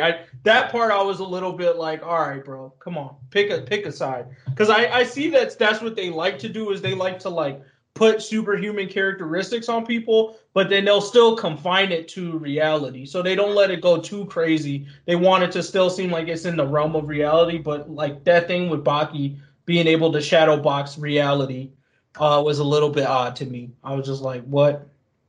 All right. But to me, what I'm happy for, or at least interested to see, is the second season because there is a scene there that I'm really excited about seeing. But this first season of it did not do the same. It didn't give the same hype or vibe that the first season of the Baki series, the original Baki series, did for me. Yep. It was very like, it was better than season 3, I'll say that. But maybe better than the second half of season 2 where shit started getting a little weird, but not better than season 1 or the beginning of season 2 for the old Baki series for me. Somewhere in there. So I give it like maybe a decent plus. You could watch it, but I fell asleep through most of the episodes or a good chunk. I mean, there just wasn't a lot of. I mean, the biggest thing that Baki originally got us in, at least for me, for season 1, was just the variety of strong characters and fighting styles, and then just a lot of decent, reasonable, but at the same time, a touch of supernatural, arguably, understandably. But like it all, I don't know, it just all coincided with what the series was. It was just like a big throw hands with a lot of characters and a lot of interesting fights. Like that was Baki. But with this season, it was just more redonkulous than anything. But whatever. All right. So last topic in anime is fire users and fire force. So this topic is we're gonna throw out some of our favorite fire users or popular fire users in anime that we think could survive or dominate in the world of Fire Force, where if you don't know about the Fire Force world, it is full of a bunch of people with fire-based powers that go anywhere from like, weak as shit to moving at the speed of light and time traveling. So who do we got out there? What names we want to throw out there that we think could hang with the Fire Force niggas? Not too drag them. The power of friendship. The power of friendship. Fair. I mean, but honestly, the nigga can eat fire, though. So, that's not even that. Easily the best firefighter out there. The nigga has beaten people whose fire should arguably have whooped his fire. Like, he beat a god slayer with fire powers or whatever, who I guess is supposed to have some heavenly god fire. He's beating a nigga with dragon slayer fire magic. Like, he can take various types, and he eats lightning, so I can't argue with that one. True. I mean, oh no, go ahead, P5. You good, bro? No, I mean, I was actually going to rattle them off since I think we touched on it real quick, but first, to agree with Grants with Natsu, pretty much for like the power of friendship alone, to be honest. And then I think we said Fuegoleon and Marileona. I think those two would be able to survive. As far as to how much they would thrive is a little bit of a question mark, but as far as to be like pretty up there, they should be at a bare minimum. Marileona, simply because I think the biggest issue we're gonna have when like however many characters we feel like rattling off this list is that the big thing that Fire Force has is not just big firepower, but the fact that they have hands. Yep. And if a fire user that we list don't have hands, I don't think they're really going to be up there at all in Fire Force, because it's all about using the fire to pretty much give you better hands, if we're being real. So you kind of need that as a basis if you feel like doing anything. And Fuegoleon and Marileona, they just about that life. So I see them doing pretty well. Hear me out. I kind of have something to say against that. I think that Fire Force users, so when we say like, you know, which people would do well in there, I'm assuming we saying who could do well enough to have some position or title of note, right? Mm-hmm. Because you could just be a simple firebender and technically make it in the world. But if you want to be somebody that the show is following, like you probably need destructive power along with hands. And that is where I draw the line at Fuegoleon. All we know about this nigga is speculative. You feel me? I think when we talk about Marileona, you know, Marileona, I think she might just make it to almost captain level, because like what Marileona did to that demon, I think is the base amount you need to be able to take on a demon level Infernal in Fire Force. Like if you're not producing a nuclear blast worth of firepower, you're not fighting no demon level by yourself. Like your power has to be enough to power an entire city. You know what I'm saying? Are you referring to like that Infernal they fought in the first season at Benimaru's joint? Yeah. Or stronger than that? I can't remember if it's demon class. They say it specifically. Usually the demon class Infernals, if it can talk, it's demon class. If it got like big horns, it looks like it's special. It's probably demon class. And like you literally can't take it out unless you match it Amaterasu's power, which is effectively a nuclear power station. So like unless you can produce a fire enough that can wipe out a whole city, you're not messing with none of the captains effectively, because I think at least the top tier of captains can solo a demon. You know what I'm saying? That's why I say Marileona just makes it. I think she could probably pump that out. I believe in my heart of hearts Fuegoleon could do it, but we ain't seen that nigga. Seen it. Yeah. You know what I'm saying? So effectively, he really would just be like, "Oh, that's a cold, you know, Fire Force dude over there. That's Fuegoleon. You know, we know about him, but even though we haven't seen it, we can assume based off the Salamander choosing him that he's stronger than Marileona. Tough, because the Salamander chose that elf chick, and Marileona would have dropped her ass because she was out there. Marileona was out in the world, and she would have bodied that bitch head to toe. Like, you know what I'm saying? I think the Salamander was like, "Yo, Marileona, I'm good." I agree, but I mean, I think that also depends on if Salamander would like technically count as Fuegoleon. I feel like if it does, though, you can still argue that just out of firepower alone, though. But firepower don't sleep, so. I think that Salamander does not choose who it chooses based on your ability, because it chose that little girl, and Marileona was stronger than her at that time. I think it's about that loved by mana thing, which there is no way to quantify. Either the narrator of the story fuck with you when you love by mana, or you not, until they give us some way to quantify that. Or Yuno gives you a wink. Is Yuno close? if Yuno give you okay, you can have one. Yeah. Hey, get to him. If I had to put a fire user in here, I mean, I think Ace. Really? I have not seen his upper limit, but I do know One Piece upper limit, and I know that he is considered good in One Piece. He did get snaked by the OG Triple OG. You feel me? But I think he would be like a high captain level, but I would think he's somebody you respect. Okay. Yeah. I was going to toss out Akainu. I was already in the One Piece realm. I felt like his fight versus Aokiji split the temperature of an entire island, like drastically changed it. Half of it is ice, and the other half of it is like fucking magma or some shit, I thought. It's on fire. That's true. Yeah. That's true. So at that point, I think he at least has the scale to make him of note. I don't know if that put him at captain class or not, but that magma stuff I also feel is a unique power in the Fire Force world as well. Mm-hmm. So I think that will also give him an edge. Just that, not only the feats, but like his magma ability. I think the way that they write shit in Fire Force, I can see that being finessed into more than what it is in One Piece right now, which is just magma. I agree. Niggas that can use magma, so I'm gonna go ahead and put like a magma bender like Bolin. Mm-hmm. I think they would do good just because, like you said, based on the way Fire Force powers work, I only see like a few people being able to stop magma. They probably be like, "Yo, that's hot. This dude earthbender." You know what I'm saying? Bro. I ain't know it's that hot. Son. Yeah, there is a few people that I think would be some solid niche picks. I think Natsu. I haven't seen his power. I don't know if he has the power to be up there with some of them dudes, but I definitely, the ability to eat fire makes him a niche pick. Like, yeah, we definitely bring Natsu with us. You know. No, I think Natsu has evidence of it, at least scale wise, because at this point, wherever we're at, they've even in their like continuation series, they are fighting dragons.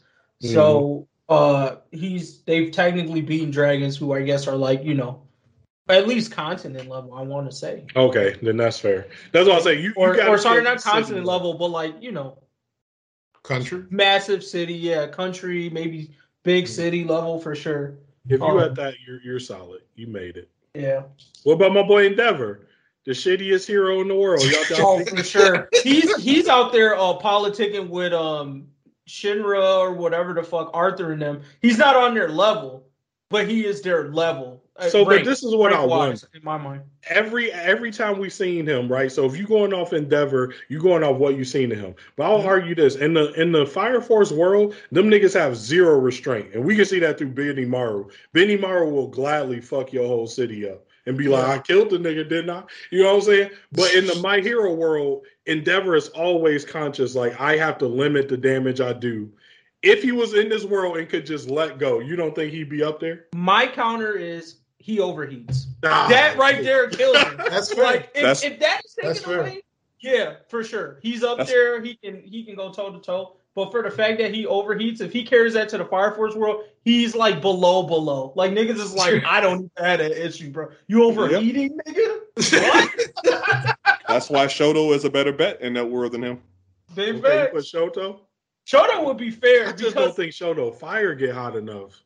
But that nigga barely cooking with grease. But that's the thing, though. Even if the nigga decided to use his ice, that nigga probably would be able to extinguish anybody that's trying to use fire or whatever. They got niggas that can do ice powers. He wouldn't be unique in that world. That captain with the trumpet, though, was unique. I fucked with him. That's why I would see it potentially working, is that temperature regulation. He's like the Asta of that world. For real. The trumpet dude with the trumpet, he's really like the Asta of that world. Big facts. I'm not better than you, but you're fine. Yeah. Shit ain't left, homie. I got another one that niggas probably wouldn't really think about much, but technically he does use fire in a sense. The nigga Escanor. Because the nigga can create a mini sun at the end of his blade. Power.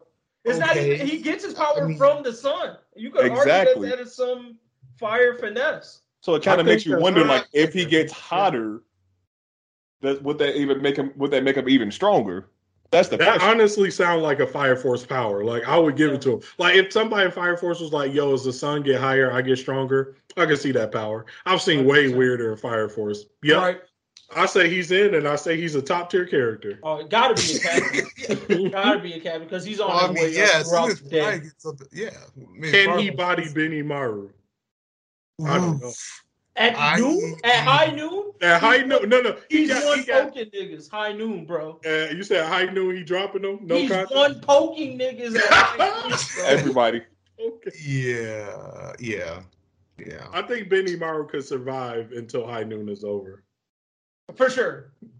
Well, that's all he got to do. Over. I feel like he could take him out before he gets to high noon, potentially. But once that nigga's at high noon, I don't know. This is why I put it for Pride. Like, I don't know how far or if you watched any episodes of Seven Deadly Sins, but I'll just say this. at one point the main character was gone, and the main character at that point of the show, I think most people watching it, was carrying the team. So then the biggest bads that fucked him up the first time show up for a war. This is the moment, like, we were like, oh, the heroes are definitely going to get bodied. Pride single-handedly turned the tables on these niggas, bro. All these niggas. Yeah, without it being High Noon, mind you. High Noon came later. Once he got to High Noon, he bodied the main character. That's just some shit I ain't never experienced in anime before. I got to put respect on his name. I don't know. Like, the only thing that could argue is that I would still say Benimaru got better hands, technically, as far as, like, martial arts go, like, with the actual power and speed. So that's the only way I could see it, simply because of who Pride is as a character. That is the only reason why I can see him losing, just going to be like, oh, yeah, Benimaru. Oh, you not Pride, so you're not going to smoke me. Like, that mindset alone can get him smoked. But I worry, and I feel like a lot of my hype on Benimaru is a speculation, because it's like, you see this nigga go crazy, but then you also got to remember the whole time he is a third and second generation fire user, and 9 times out of 10 he's actually just using one power. Like he can turn off fires too, and we just never see him turn off fires. He's just like, I'm gonna beat your fire with more fire. He really out here Shotoing niggas like, I'm bodying the world, but I haven't used my other power set yet. So that's what made me stop and be like, what else can he do? And I got a question about this Escanor dude. If you black out the sun, like you cover it, cover it with smoke, does that affect I think he created one. There was on no the end sun, of his sword.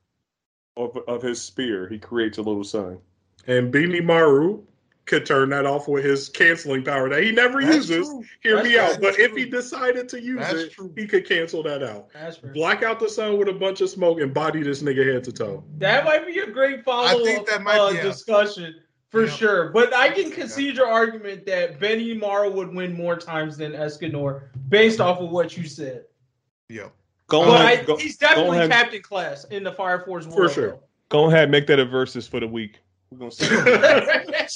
Benimaru versus Escanor under Fire Force rule mechanics. Because, like, the only thing is that if Pride is getting off even one hit, you could argue that it's a one-hit KO or death. Absolutely. Benimaru.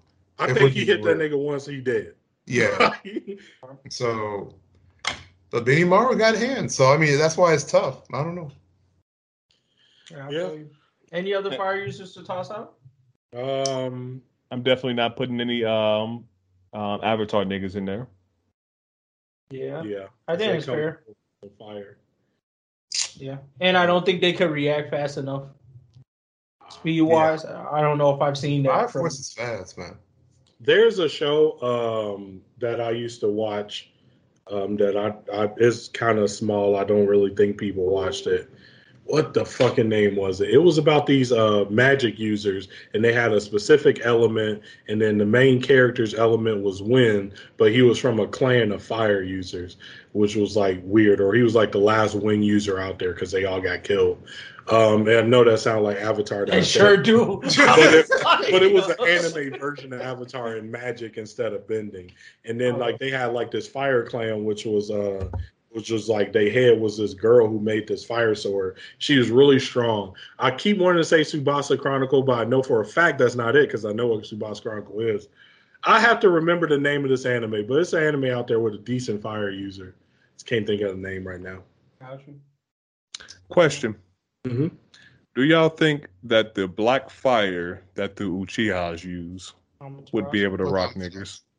Yeah. Okay, I'm gonna just say let's say Itachi. Itachi in this world only able to use fire jutsus and fire based jutsu. A big ass fireball and a fire that can't be put out. I'm just speaking purely on Amaterasu though, because I already know the rest of that shit is trash. I mean, I think that them niggas physically could compare. I think they actually probably physically stronger. Naruto ninjas are physically stronger than Fire Force niggas. So I think physically he would compare to the world, or any Naruto nigga that can use Amaterasu would compare to the world. Yeah. Amaterasu, It would body a lot of low-level niggas. I don't see it bodying any captain because most captains could probably raise their internal temperature and just be like, well, I'm on fire. I'll just keep this up for 7 days until this shit go out. You know what I'm saying? Because like most of these, or like the higher-end captains are producing nuclear-level temperatures. I think they could sit in a Amaterasu and chill until that shit go out. Yeah. I would feel like his defining attributes in the Fire Force world is going to be his Itachi-ness and not his fire powers, if that makes sense. Like, if he receives any, like, just based off the power on any ninja, rank-wise, definitely could be a regular soldier in the thing. I could see Itachi holding a little bit more rank, but only because he's Itachi. Like, he found a way to finesse that power enough to where he got notoriety for his ability to use it, but not necessarily because of the power, if that makes sense. Yeah. Mm-hmm. I would agree. Yeah, I think he might just knock more niggas out with his hands than fire. Fire get a little ridiculous in that show. I mean, just like the captain of the main character, right? Definitely can't remember niggas' names. Oh, right. Yeah. That's fine. Because the nigga definitely doesn't use fire at all. At all. He used them things. But he actually decent. They could do a Habana finesse, maybe, and allow him to season some genjutsu in there, because they kind of gave her, it's not really genjutsu, but like, you know, her power kind of affects her. Yeah. So potentially he could keep that up. I did just Google just out of curiosity to make sure, but they did list as far as fire users go in anime, Genryusai Ryusai from Bleach. Ooh, and like low key, I think that's a good option. Can y'all hear? I can't hear. Yeah, we can hear you. Okay. Yeah, you good. But no, as far as like Yamamoto from Bleach, yeah. As far as him banging in Fire Force, easy. Yeah, I can agree with that. Oh, now you got Echo. Yep. Ooh. Roy Mustang, no chance. Nah. Like, nah. Let me look. I don't even watch Dude from Blue Exorcist. Somebody else had to talk about that one. Nah, I was Hiei makes it. I think that nigga like, how much might be number one captain. I mean, like he went in the tourney, sure, but it's like, well, I mean, if you really count him as the fire user, sure. I mean, like he about that life. I mean, shoot fire out. I mean, yeah, but I mean, okay, since he combined with the dragon, okay, like fair, fine. Like he pretty much is the dragon, the darkness flame, right? Okay, fair. Mm-hmm. But I don't know. I just wouldn't see him as. I don't know why. I just don't see him as a fire user. I mean. He spent the majority of the show not using fire. I could see that being a solid reason. I mean, if anything, I see him more as a swordsman, if we're being real. But anyways. But I mean, yeah, as far as like the physical prowess of Hiei, yeah. No, he would do mad work. You know who I think would actually do a solid job in the fire world? And I don't even know if this nigga fire is real. Sword homie from Mugen Train, Demon Slayer. Flame I don't. Yeah, I don't even know if his fire is real. Not sure on that yet. It's supposed to not be. Yeah, I thought it was all illusions. Yeah. It's just it's a fire technique. You know, it's like the same thing as like mantis style or monkey style. You know, you're not a monkey or mantis, but I'm gonna put him up there just for the respect. I think with a speed, power, and fake fire, he could at least be a solid member of the team that niggas could rely to kill Infernals. He wouldn't be killing demon Infernals, but you know, I like that guy. Too bad he had to go and get the ace treatment. I like that guy. All right. Anything else? Nope. All right, time for the best part, man. Manga highlights. Just real quick before we jump into the popular series, put some respect on. Are there any manga series you want to toss some light respect on before we go in there? Is we where I talk about Tokyo? Yeah, probably. Okay, sure. Because you know. So first thing I want to say, I feel like I said it 2 or 3 times, but I'm gonna say it one more time. Respect to MGG. He been saying this for a grip. Get on Tokyo Revengers. I kept hitting the snooze button, but guess what? I finally woke up. Shit fire. And as it stands, I think I'm deeper in the manga than him now. You know, real fiend status.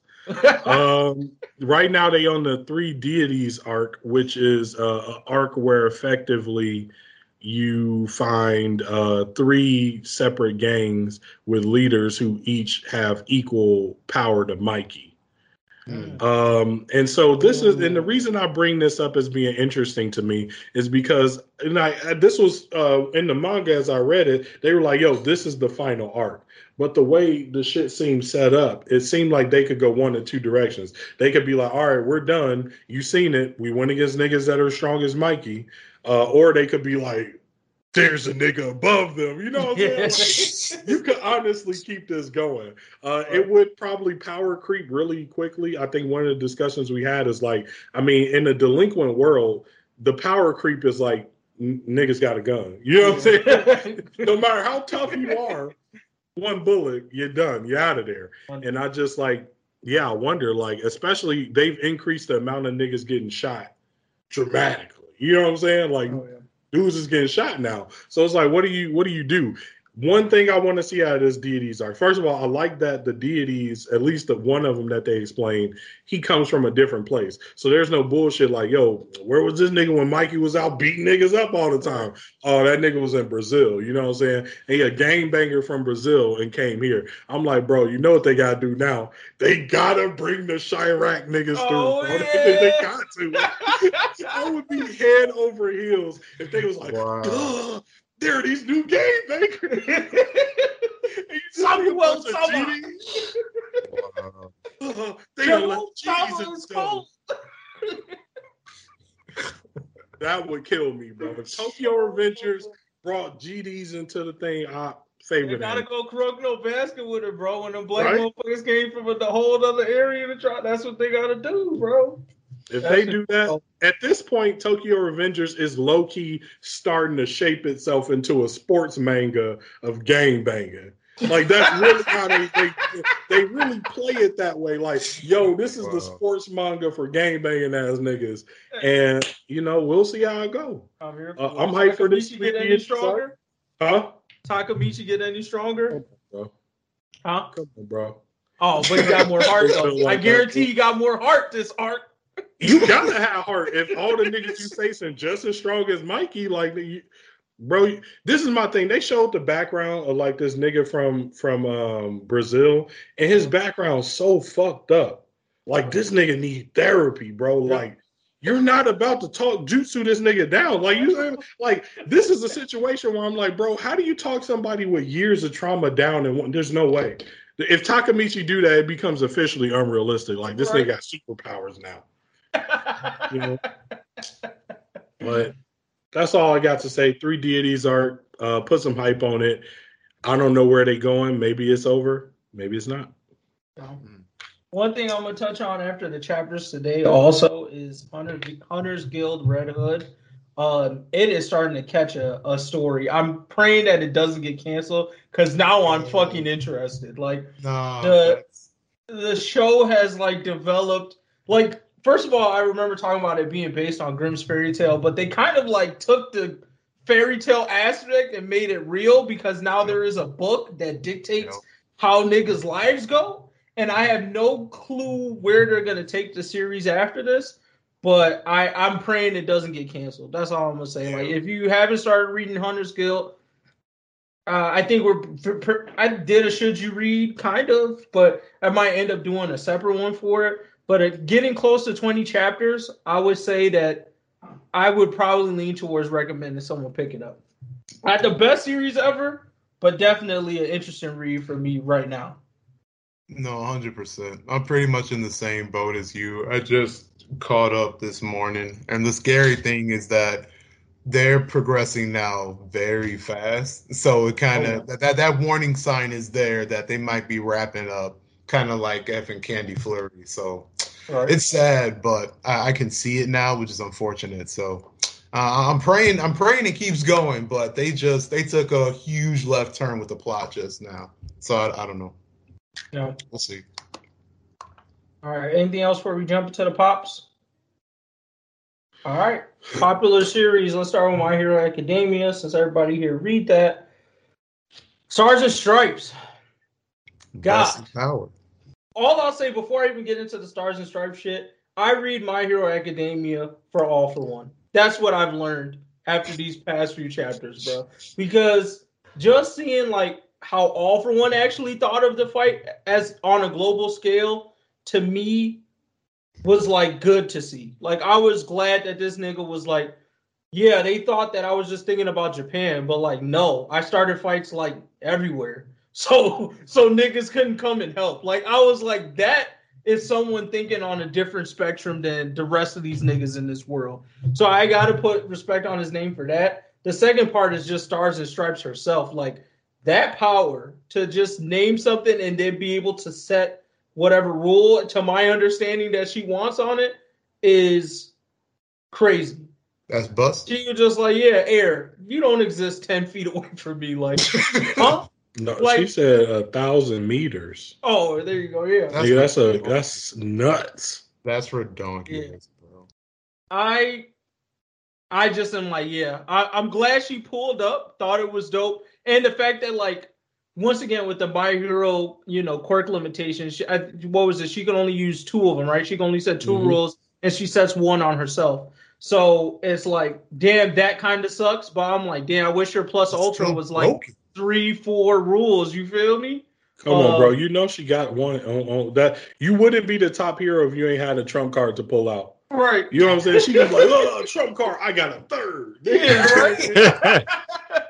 Like, because I'm like, bro, I just find it hard in the My Hero world to be like, yo, I'm at the top of my game with nothing to pull out. We see every nigga pull something out. Even Lockdrop done pull some shit out, bro. Right. She better have something for him. But then like, again, with a quirk that strong, she could have been coasting.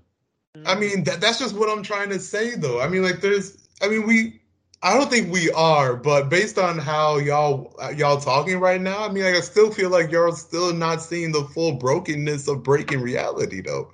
Like, why does she need something in the back pocket when she could set 2 rules, whatever she chooses, on reality? Her quirk is like, how is that not broken enough? I mean, the way she's been using it to me is like there's still holes.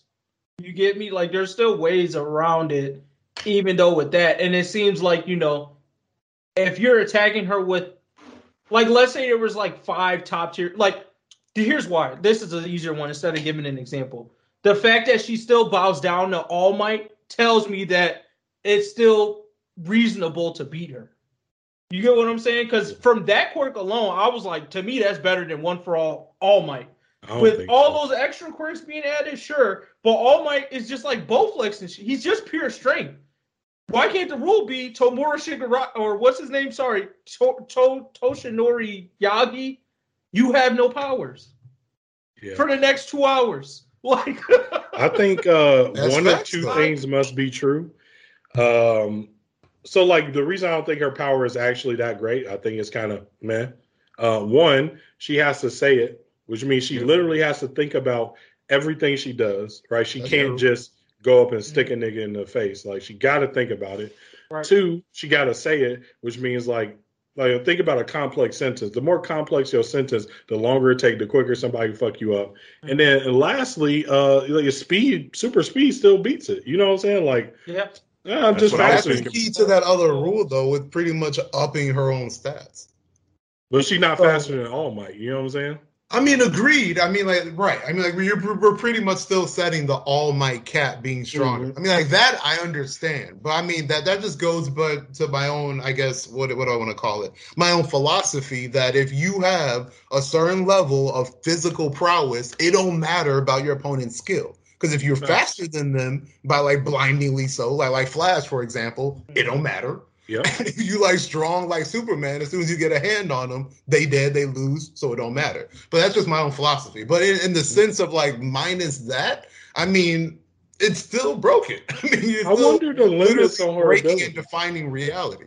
So if you have that one broken reality rule, pretty much being that you're already above normal, or at least of almost not Superman caliber, but very, very strong, very, very fast caliber is one of your broken rules, and the other one is just being that key to just like finishing the job. It's like fuck, like what else can you really ask for?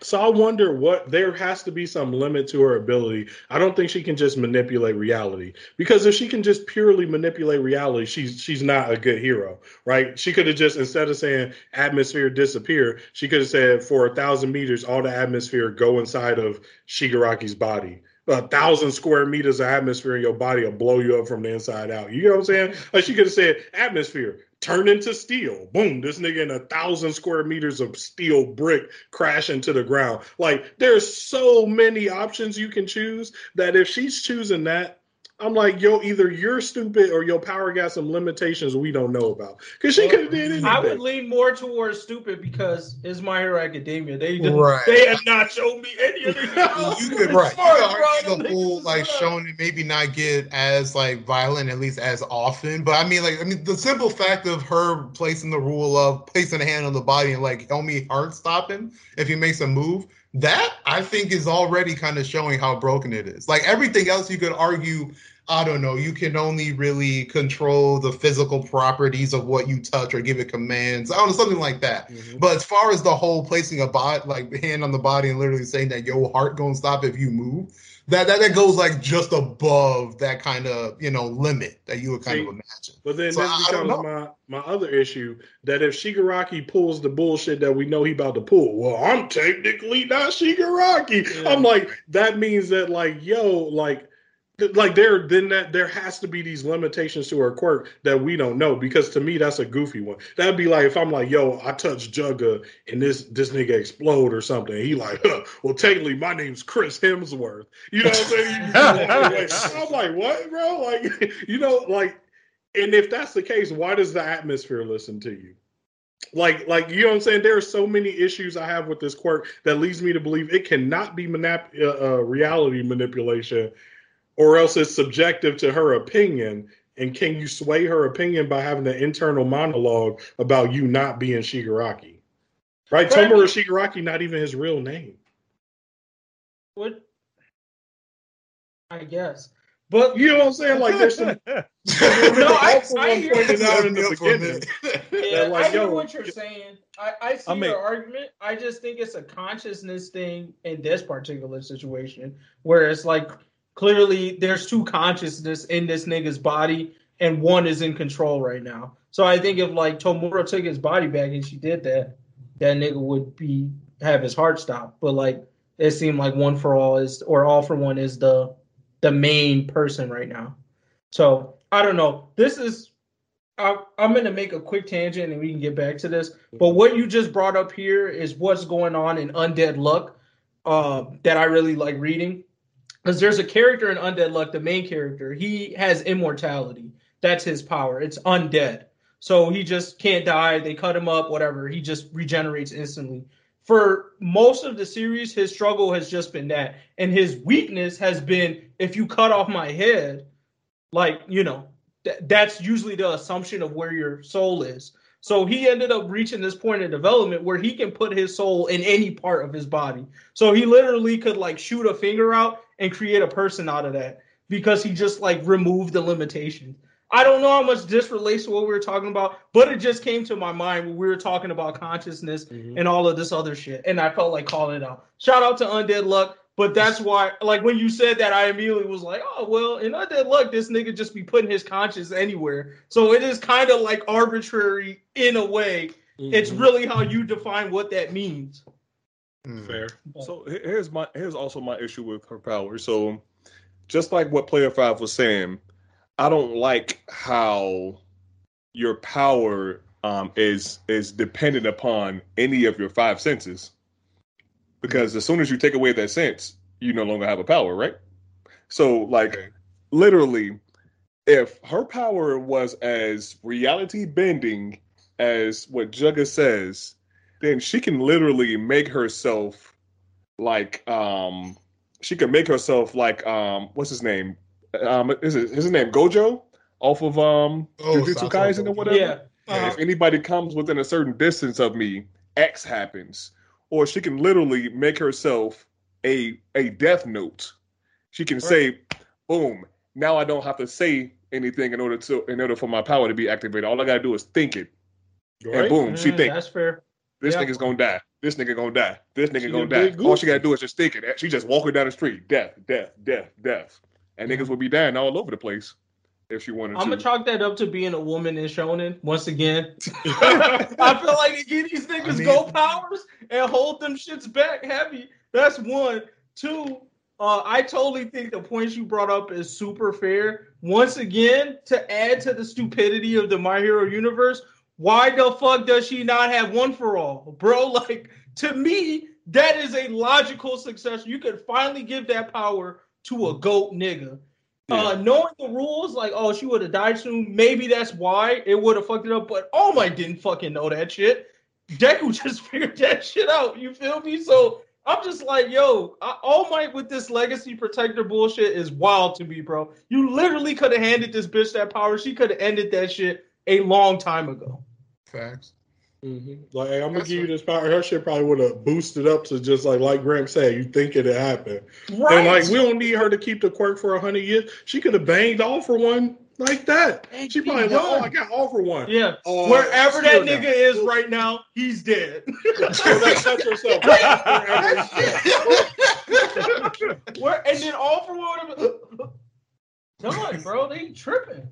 That's why I say at the end of the day, two niggas that's on bullshit, Julius and All Might. All Might cared about his legacy. That's why he gave his power to a fanboy. And Julius was like, I'll watch these niggas fuck up. Let that nigga Lich kill him. Wow. Horrible, bro. But no, I'm fucking with the quirk, bro. I enjoy it. Like you guys said, you guys have brought to my attention more of the loopholes than I thought when I first saw it. But like, I still think like it makes sense why she's number one. The other part I wanted to say is I think it could also be, I don't think he's ever going to go this far, but if he did, it could be foreshadowing for how someone like Eri could look in the future. Because I feel like Eri's power is similarly broken.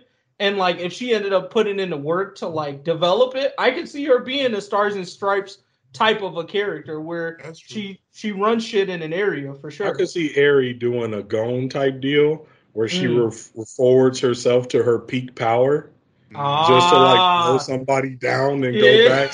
That'd be fucking hard. Like I would watch a show with the next generation of kids in it. Yeah. Okay. I can see that. So we got some other questions here. So will Stars and Stripes be killed right now? Let's answer that since we're already on the Stars and Stripes thing. What do people think? Out of think? there. She dead. Wow. I think she should have been dead as soon as she touched that nigga Shigaraki. She would have been like, Shigaraki, he just should have slapped the shit out of her before she even finished her statement. It's not like he got paralyzed just because she gave him a quick shoulder bump. She hit him into the ground. She got close enough. Well, all he got to do is just touch her. Well, I don't think she's going to die. I should reverse my cap. I don't think she's going to die, but I definitely don't think she wins. I think she was brought here to be a new mentor for Deku. So you saying she ain't finna get her powers taken? That might happen. I'm not sure. I think that, in my personal, he makes choices that I don't agree with anyway. I think that all of these niggas have enough powers. They don't need a new one. But I guess if he gets some powers, I don't feel like the threat increases. It's just like, an insurmountable odd is equally insurmountable now.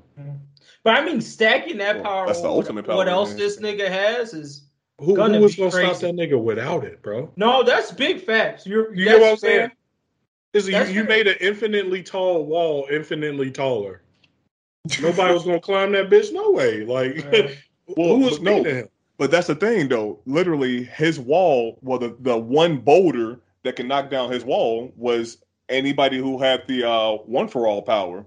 You saw what All Might did to his ass. So he doesn't want Deku to mess around and get bulked up and do the same thing to him. So he was like, yeah, if I just get this one last puzzle piece, I'm complete. Can't nobody touch me. I'm going to just think Deku finna die right now. Boom. See, his one last puzzle piece was switching bodies, right? Yeah. He was like, yo, if I get a new body, I can definitely bang with All Might. And we can see that, let's be real, Deku is probably as good as All Might was, if not getting close to getting stronger, at least when he does his full 100%. That being said, I think maxed out Shigaraki would beat All Might.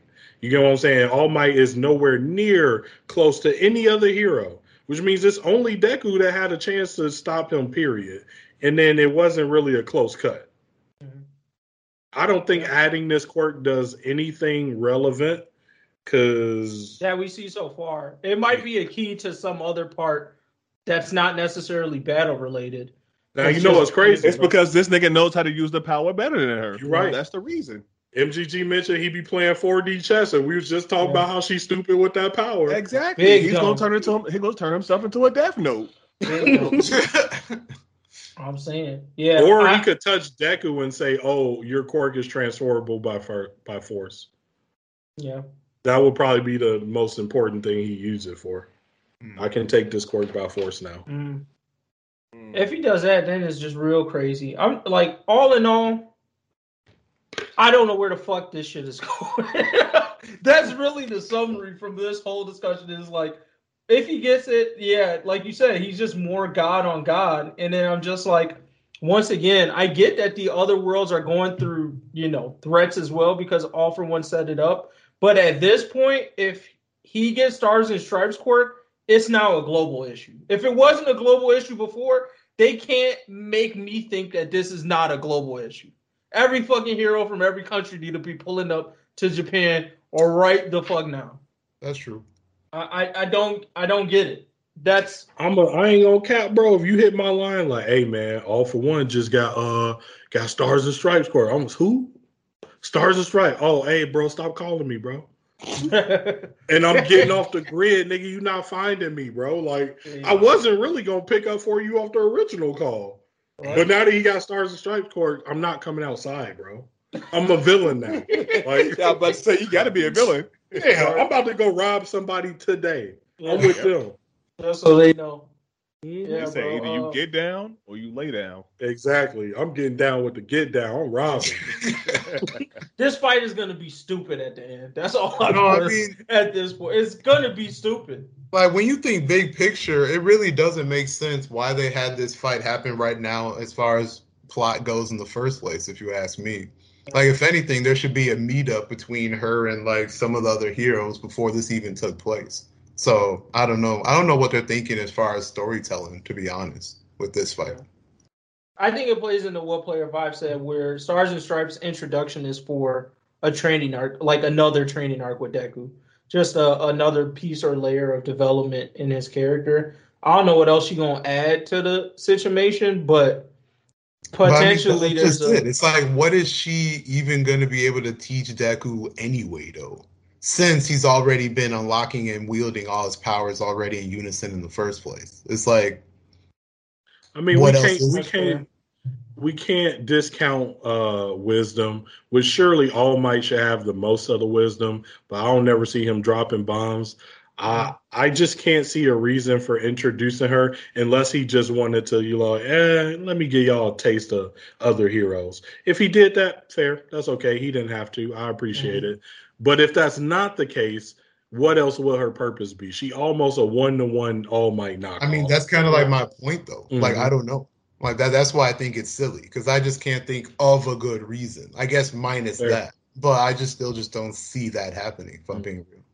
I guess I agree with you. I am just praying that it is not so useless. Yeah. Because that would suck. I'd be like, you got a free Stars and Stripes now. She's in jail. Okay. Who is this bitch? You know Deku would know who she is. Right? Stars and Stripes.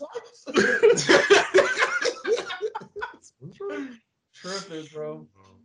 Another question we got was, do we still need a time skip in the story? Is there enough time to even have a time skip? At this point, if they had a time skip, it's an apocalypse when we come back. Shit's over. I was trying to think, like, what they... Oh, man, fuck. Like, can y'all remember how much time they said that they actually do have before Shigaraki's at 100%? It's like no time, right? They said like 3 days. Yeah, like it's already here. So no time skip. And once you beat Shigaraki, I mean, obviously it's a shonen. You can always make a new big bad. But I ain't gonna cap, bro. You gotta send Japan to hell, bro. Every nuke in the world, I'd have just called up the UN like, hey Russia, I know we've been on it, but check it out. I'm gonna send 3,000 nukes. Stay away. You send 3,000. We'll be done with this nigga by tomorrow. Low key, that might be the rule. So, like, if All For One get that shit, his rule may be something to protect Japan from interference. I swear, because so that he could end that shit. Hell, boy. He probably gonna take that shit and be like, yeah, nobody else can come here or whatever fucking rule he gonna make up. But something to just prevent a massive, like, you know, like what you said, like niggas might go to the point where they're like, yeah, we gonna nuke this bitch. He might be like, yeah, no, fuck it. And I would argue that wouldn't even be such a drastic call. I'm like, yo, Japan, effectively the head of Hero Society, has completely devolved into a lawless madman world, and nobody's strong enough to stop them, even All Might. Bro, take that shit off the map. Japan don't exist no more. I start campaigns. I would literally remove Japan from global maps, nigga. I get rid of anime. We wouldn't even say the word Japan no more, bro. That should be gone. Oh, that's crazy. All flights canceled, boy. I'm going to change the topic of discussion before. Because we already pretty close to a real life event that happened to Japan. Let me just put that out there. So, you know, in remembrance of the niggas who might have died from those nuclear attacks, let's go ahead and change the subject. Hey, man, we already got demonetized. Right? Now we just got to worry about getting removed. Actually, hey, never mind. I ain't going to it. We good. So it sounds like everybody's on the know with the time skip. Last one is just Stars and Stripes Quirk versus One for All. Where do we feel like they land? With all of this new developments that you guys brought up, as far as in Stars and Stripes hand, no. I don't I can see how All Might beats her, but I don't know how it is. Like, I don't know if some of the stuff we discussed is possible and Stars and Stripes just doesn't use it. If that's the case, like if this power in a villain's hands becomes more reality manipulation because they don't give a fuck, then I would say that I would take this quirk over One for All any day, in my mind. If you want to know who still might be able to beat her, low key? Who? That nigga Don't say Live Drop. Oh, damn, Muriel. She can't touch him. That's fair. That's true. That's fair. She could kill that nigga. Because hear me out. He has to hold his breath to use his quirk. And he comes up for breaths. I would just be like, the oxygen above us is gone. It's like, bro, you got to knock me out in one hit because you only got a couple seconds before you run out of oxygen, my nigga. I know your quirk makes you not breathe, so come on. And at that point, if she almost as strong as All Might, I just run away from that nigga till you pass out. Like, her quirk is super strong, but like I said, if Siler from Heroes taught me anything, being a smart nigga that can take powers is tops. I don't care what your power is, bro. I'm smart and I'm taking that. That's mine now. No, but I'm not talking about All For All. I'm talking about he said One for All. One for All. Ooh, okay, One for All. Yeah. All For One is, of course, OP, bro. That's pinnacle about I still gotta give it to One for All because my number one superpower, period, on the power scale is super speed. If you are the fastest in your verse, you are the strongest. You gotta speed work kills. Real hard for that. Nigga, I can pick this up and give it to me. She can give it to her. Reach one for 100%. In the mouth before she says I'm the fastest person in the universe. Clearly, she can't do that.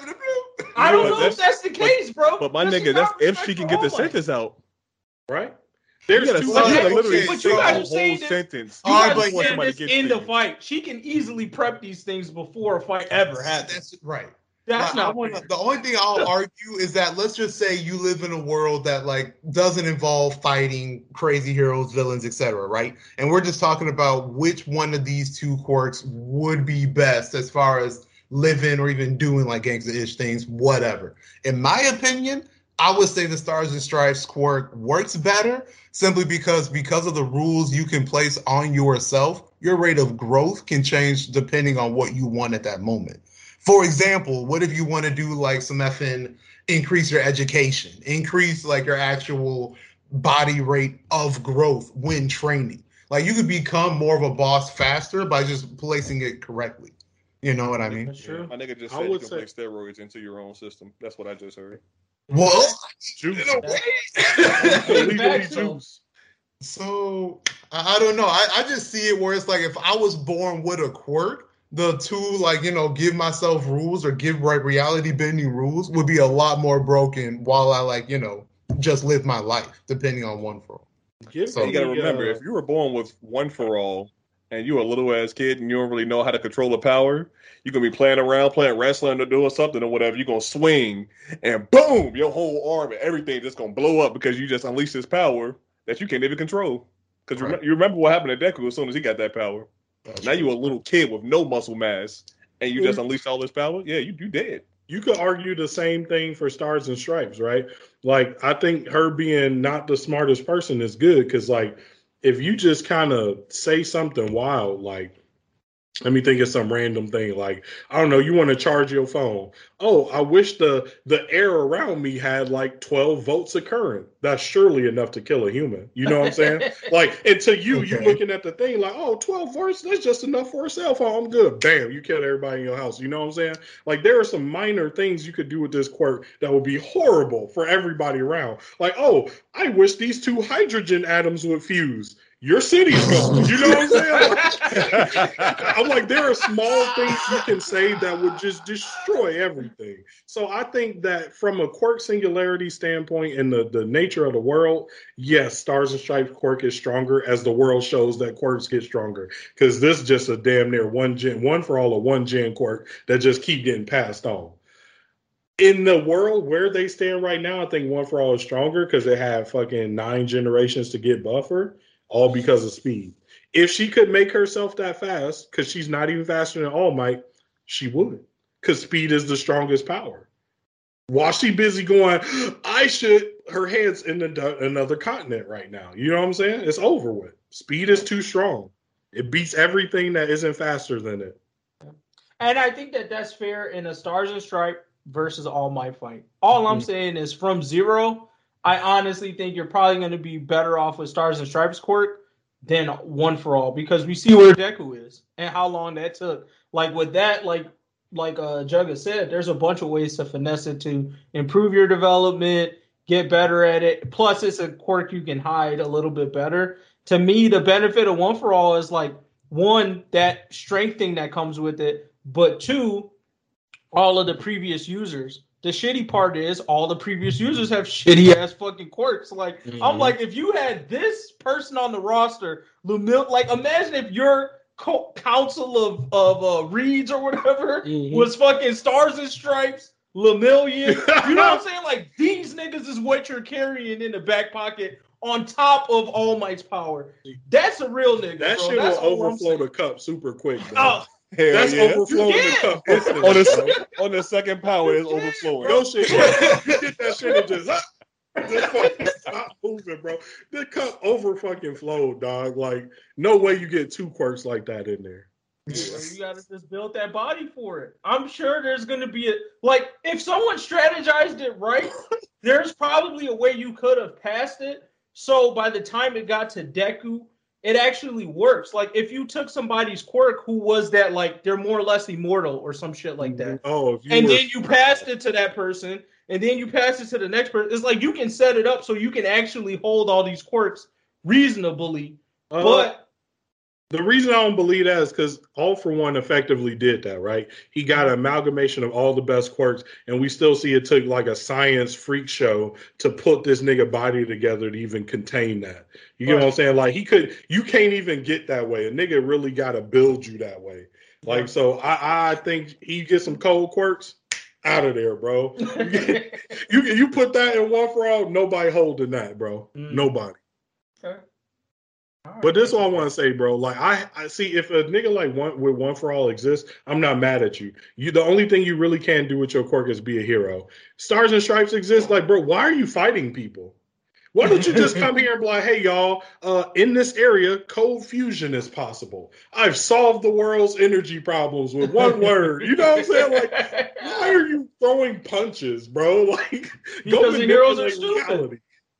The heroes are stupid. All Might has gone around and sold his dream as, in order to be a great person, you need to be able to punch the shit out of things. So these hands. That's the message that he sent. He went everywhere and they were like, well, he just punches the shit out of things and everything seems to be okay. So I'm just going to do that. Like, I'm like, as long as you smile and say plus ultra, you good.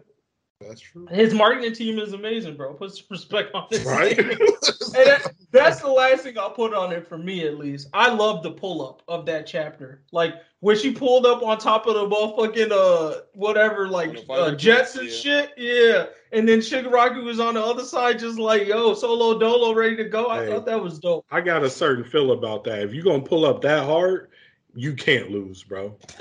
Feel me? And that's my only thing that I got. Like, I was like, damn, that's the hardest pull up I've seen by a hero, damn near, period. Yeah. I don't got the balls to pull up on no nigga like that because I don't believe there's 100% chance I would. You got to come in with 100% certainty. I'm about to knock this nigga out. You pull up on a jet like this, bro. Like, no belt, bro. I'm standing on that bitch. Question though, what was she blasting during that whole flight over though? Duck if she had to be begging some hard shit. Oh yeah, for sure. Duck if you broke. She was just or some city girls. She was playing some city girls in the background. She was ready, bro. She from America. She probably got the Glock behind her, bro. This is my. He in one of the jets. Her sidekick Glock 3000. Glock man. My sidekick is a bunch of B-32 stealth bombers. You know how hard you gotta be? That's how you pull up on a nigga with some stealth bombers? Like, come on. Yo. If she lose, she my Goofy of the Year. She Goofy of the Year. She lose. You can't pull up like that and get beat. Hey, we still taking in nominees. She gonna take the lock drop. She gonna take the lock drop L of the year. That's worse than lock. That's actually the exact same thing lock drop did. Talk that shit because we wouldn't have hated lock drop if he was quiet. He was talking shit like he was that nigga. And after he got whooped, he was still talking like he was that nigga. Like if she go home after losing with no quirk but on a jet still, I'm like, Lockdrop in one of the bombers right now. Lockdrop in one of the bombers right now providing advice like, yo, hey. Lockdrop's like, look, check it out. When you pull up on this nigga, pull up on him hard. She's like, nah, I want to be subtle, hard. Goofy, bro. Hey, bro. All right, let's jump to Black Clover. Real quick, just let's put that respect on Yuno first. Yuno, look, I gotta call you out, Player 5, because I remember in one of these chapter reviews, bro. We sat there and we was talking about, and I fault myself too, because I did think somebody else might have interfered, but we sat there and talked about fucking Yuno. Yep. And the power-ups in this arc, he was like, yeah, bro, I don't think he's taking out Zeno alone, bro. And I said, you sleeping on the power. He didn't do it alone. What was the help? What was the real help? Niggas bought some time. We really don't call that help. This is the help. If it was him solo dolo, he would have got killed. That nigga got knocked from wherever they was fighting all the way to the book getting ceremony place. Boy, they knocked that nigga somewhere. And all that time while he was sleep dreaming, them niggas was fighting for their life. Bro, if they wasn't there, Yuno would just be dead. That time they spent fighting for his life, for him to talk with his inner self and get a second grimoire, that's all them, bro. He didn't do it alone. But what I say at the end of that, after I said Yuno wouldn't do it alone, Jugga was like, hey, don't forget the name of the show. And what I say, you're right, it's Yuno Clover, bro. Yuno gonna do what Yuno want to do. Hey, big facts. And he did that. He did that, bro. 2 fucking grimoires. One, they said, well, he got a star power, which is apparently from his Spade King. Then they were also talking about the elves thing, which is where I missed, like, what the relation there was to the power up. Because Lich started talking, or Patchy started talking about, oh, he got Lich Sun shit in him. Is that just the Love by Mana part, or was that a book? They were just saying wind magic in general. Was what from he his got kid. From Patry. And that's not Yuno's actual magic. All of that Star magic is his magic. That's what they were saying. Yeah, I feel like they were saying all that shit, like, Yuno getting a 4 clover, all that shit was like, that's not even Yuno. That was the elf. Right? That's so funny, bro. Because that puts even more respect. Like, this nigga was dope using somebody else's shit for a while. Now he got his own shit. And that shit came filled up. Right? It already knew. Yeah, here's the spells you need, my G. Whatever you need, bro, take it. Like, yo. Nah, man. That power up from Yuno was crazy. The ability to teleport alone That's instant true. transmission alone puts him up there to be able to fight Asta. Now he got like a myriad of random spells that just whatever fuck he. Saint Sage, bro. Also popped that out. Yeah, basically, them niggas was like, oh, they thought Asta couldn't be beat. Yeah. Here you go, you like that. Hey, bro, go. It's Yuno Clover for real. So now, to the question to ask for this discussion, what's the projected Black Bull top 5? It's not related to Yuno, but hey, I'll toss Yuno unless somebody else want to put more respect on Yuno name or that the Yuno shit. Period. Yuno cool. Good. Fuck. Okay. Oh, also we're excluding Asta and we're excluding Yami. Right? Yeah. Right. Yami and Asta are either at the top or we don't know if he'll live. So excluding those two top Black Bull members, anybody want to start? I'm gonna pull out Leopold at the top. That nigga not even the Black Bulls, bro. First of all, no, real talk. I would say at the top is gonna be Noel for me right now. Saying that just because I think that's fair. Saint Sage and just also including the water spirit from what I've seen. So if she doesn't keep it afterwards, she might drop. But if she happens to keep the water spirit, to me, I don't see how niggas is beating her at 1 right now. My 2, it'd be tough. But I might, from what I've seen, Luck is probably 2 or 3 for me. Only because I've seen him use the array magic so far. I honestly feel like if I saw Gauch use it, or if I saw, particularly Gauch, if I saw Gauch use array magic, I think he would jump over Luck for me. But I have not seen that, so I can't say it. Luck. Gauch under there, maybe tied with Charmy because that food magic seemed a little OP. And then I have to say you don't say his name, bro, I'm gonna come through I the have screen, to say bro. it. I have to say it at the bottom just because he just has that trump card that I don't know outside of the ones I listed if niggas really have a strong counter for that. And that's got to be Magna. Like, I don't know if Gray can outright counter that move that he has to even the playing field. I can see Gauch doing it. I can see Luck doing it. I can see Noel doing it. But other than that, I can see everyone else kind of getting trapped by it in the right scenario. So that would be my 5 for right now. I'll go ahead. The first person I'm gonna put up here is not up here because of battle prowess, because he doesn't have any offensive moves. But after this fight, I have to put what's that boy? Finro. Really? Number 1. And my reason being is that Finro, as a non-arcane state, a regular nigga, went against Xenon, who was to this point probably the strongest human on the fucking planet, and Xenon could actually not touch this nigga.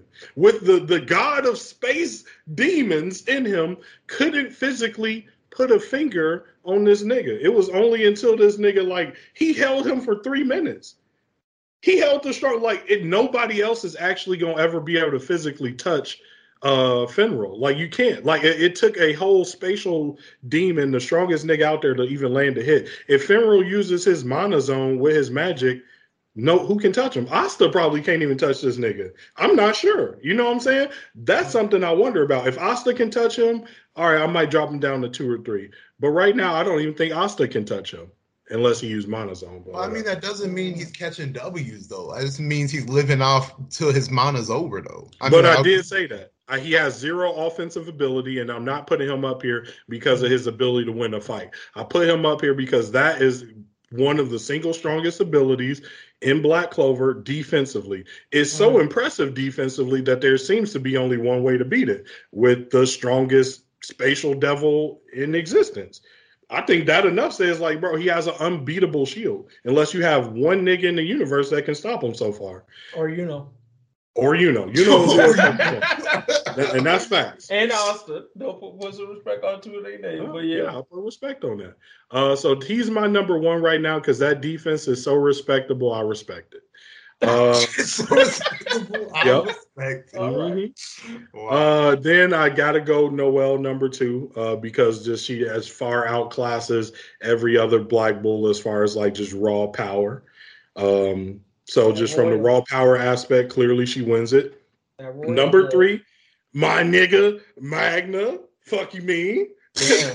Magna. Fuck you mean? Overluck is his real name. Overluck. Overluck because that Soul Chain deathmatch, bro. How can he catch Luck with that? I don't think he'll beat Luck with Soul Chain deathmatch, but I think that he can beat people Luck could never beat with Soul Chain deathmatch. Okay, if that makes sense. Yeah, I mean that's yeah. Luck will never beat Dante, but Magna did, right? And then after that, I got to go Luck because with him being able to stack arrays, I've never seen anybody else do that, and I think that made Luck damn near faster than the only person faster than him is Julius at this point. You know what I'm saying? Luck just too fast. And then lastly, my fifth nigga. I'm gonna just disrespect everybody else and give it to Gauch because that's my nigga. Gauch that's got not that disrespect, shit. though, in my opinion. That's not disrespect. Gauch is up there. We haven't seen Gauch since he got a sword stuck through him like 30 chapters ago. But I so mean, I don't know that's what just that nigga it. Like, we honestly haven't seen a lot of the Black Bulls, period, though, if we're being real. Yeah. So that actually is not even. That's not that even. Cat Trick is getting old too. That's the other thing with Vanessa. They got some dope ass niggas, but they haven't shown us how they've transformed with all these other niggas that got power ups in the Black Bulls. The reason why, Dante made Vanessa drop from top 5 to damn near at the bottom because what it showed me is like she got reality warping powers, but her constraints are like, if I can't physically touch it, I'm fucked. Right? I was like, I thought the cat would be able to like touch gravity. The cat was just like, it's gravity and die. You know what I'm saying? if you can't even cut a concept with the ability to manipulate reality, there's no chance because there's too many conceptual powers out there. It's over with, you know? So she just dropped off the list completely. She a bum into that upgrade. Yeah. What was Gray's arcane stage? She had arcane stage. Gray was pretty much she can make any magic into whatever type of magic she wants. With her transformation. Right. So if she doesn't get hit with water, she could transform that to clouds, though, low key. So, I mean, it's still mad decent. I still give Gray like one of the top like support mages in the series so far, in my opinion. She just can't get a lot of W's by herself. That's just I gotta see her pull something out. She did something cool, but I gotta see her go hard with it. Yeah. Yours? As far as my 5, it's gonna be more close to MGG. I'm gonna. I just can't put. I can't put Finra in the top 5. Like, I mean, I get the defense goes, but I mean, I just can't see. Like, to me, it's just you can buy time. So I mean, which is pretty much big ups. You can buy time no matter who the opponent is. That's something to be commendable for, but not enough that could put you really in the top 5 for. Because you still can't really do work by yourself. Not really. But anyways, one Noelle. Pretty much for the same reasons that both y'all have already spit. I mean, like we've seen her do just straight mad work, period, mana amount, power, just like she has become one of the top overall mages that we've seen. Just to give her big ups. 2, this is where it starts to get tricky. Fuck. 2. Sweet. You are? Fuck. 2, I gotta give Luck. I gotta give Luck over Magna because I do agree that Magna can drop, or at least let me reword that. Magna should be able to drop stronger opponents than Luck. The only thing that I would have to look back at is just the true conditions with his Soul Chain deathmatch. I just need to know the specifics of how he needs to activate it. Because the biggest thing is simply, let's say, for example, Magna v. Luck. I mean, Luck's fast as fuck. So is the Soul Chain even going to catch him? Yeah. Now, that's pretty much like my biggest question. Like, depending on the opponent, does it matter as far as speed, dodging the Soul Chain, etc.? Mm-hmm. If it doesn't matter, then I'll put Magna ahead of Luck. You know something I wonder? And I wonder if y'all got any insight on this. Let's say he actually does Soul Chain Deathmatch Luck. What if Luck just still run that nigga fade? Like, is it the only reason he beat Dante because he had honestly, hands? I think it's up in the air. I can see either way, to be honest. So I mean, Luck do got hands. Like I would not be the first one to be like, oh yeah, and every single 8 out of 10 Magna got it, or 10 out of 10 Magna got it. I don't think it's that clear cut. I think if it's not even, then you may even argue Luck may have it 6 out of 10 or something. But it's close. I think Luck beats Magna. I think so. I don't think 10 out of 10. I'll say that much. I'll give Magna that much credit. If he get a win, it's a lucky draw to me. I can't see. Luck just seems like too all around of a good nigga to just get stomped he out. Not trash in no category. That's true. And my thing is I think Magna wins when he go up against a typical wizard. Like, oh, you a skinny body ass nigga that thought mana was gonna get you through life. All right, check it out. It's to the hands now. Ass niggas, bro. But Luck would be like, okay, fun. Let's throw hands. Like, that's true. So, I mean, with that said, like I said before, then 1 Noel, 2 Luck, 3 Magna. Now because of the Soul Chain. As far as 4 or 5, it becomes a little bit of a toss-up. This is more of speculation, theorizing as far as how the rest of the season is going to go. I don't know why. Someone's telling me to not sleep on Zora, but I'm going to leave that. I felt that too. I'm full asleep on that nigga. I'm not going to lie. I'll leave it off right now, but I don't know. Someone's telling me Zora going to come out of nowhere with something. I feel like his shit will be like, yo, I laid a trap under the whole city. Fuck your meteor. Like, if he's trying to blow that shit, like that's what I feel like his power up is gonna be. He's like, nigga, I was prepared for you try to blow up the whole city contingency. No. You know what'd be funny? if Zora just like, yeah, I laid a trap and now I'm taking all the demons. Fuck the establishment. But right now, I would say fuck. I feel like in my heart of hearts, it's probably safe to go 4 Charmy and then 5 Gouch. Tough. I really don't like Charmy. I just think Charmy, because the one thing we can't sleep at Charmy is that she can eat all magic. Like, she's got a magic consuming power. We saw how that worked out for Natsu. Like I said, if Gouch develops the ability to use a raise, which I think he has the capability to because he's royal blood from what I understand, right? Like, yeah, he should be able to get a raise at some point. That with his mirror, which to me is pretty close to light magic, and the way he uses it, I can see that going crazy. He just hadn't pulled it out yet. That's all I'm waiting on. At that point, I think I will be able to. I'm not a fan of Gouch, if y'all don't know, but I would be able to put fight respect. You were not a fan of the OG, triple OG? No, sir. No, bro, let me tell you this. Gouch, honestly, is at half capacity trying to be an attack mage. Like, yes, he got the power to basically be like a light mage, which is strong attack. But honestly, his best move is when that nigga do real double. Like, bro, just real double Asta. Stop fighting, nigga.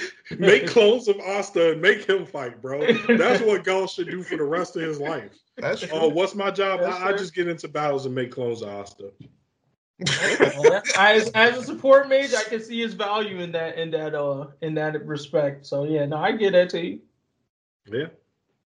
All right. That's it for Black Clover. Last thing before we close it out is just One Piece. So I think which one do you want to start with, the theory or just power up? Because my power ups for Sanji is very succinct. Oh, I'm not going to do the theory this time. Oh, okay. All right, so for Sanji's power-up, my thoughts on it is I'm not a fan. I'm a fan of the power-up. I am not a fan of the writing of the power-up. Like, he's still being made a joke out of, in my opinion.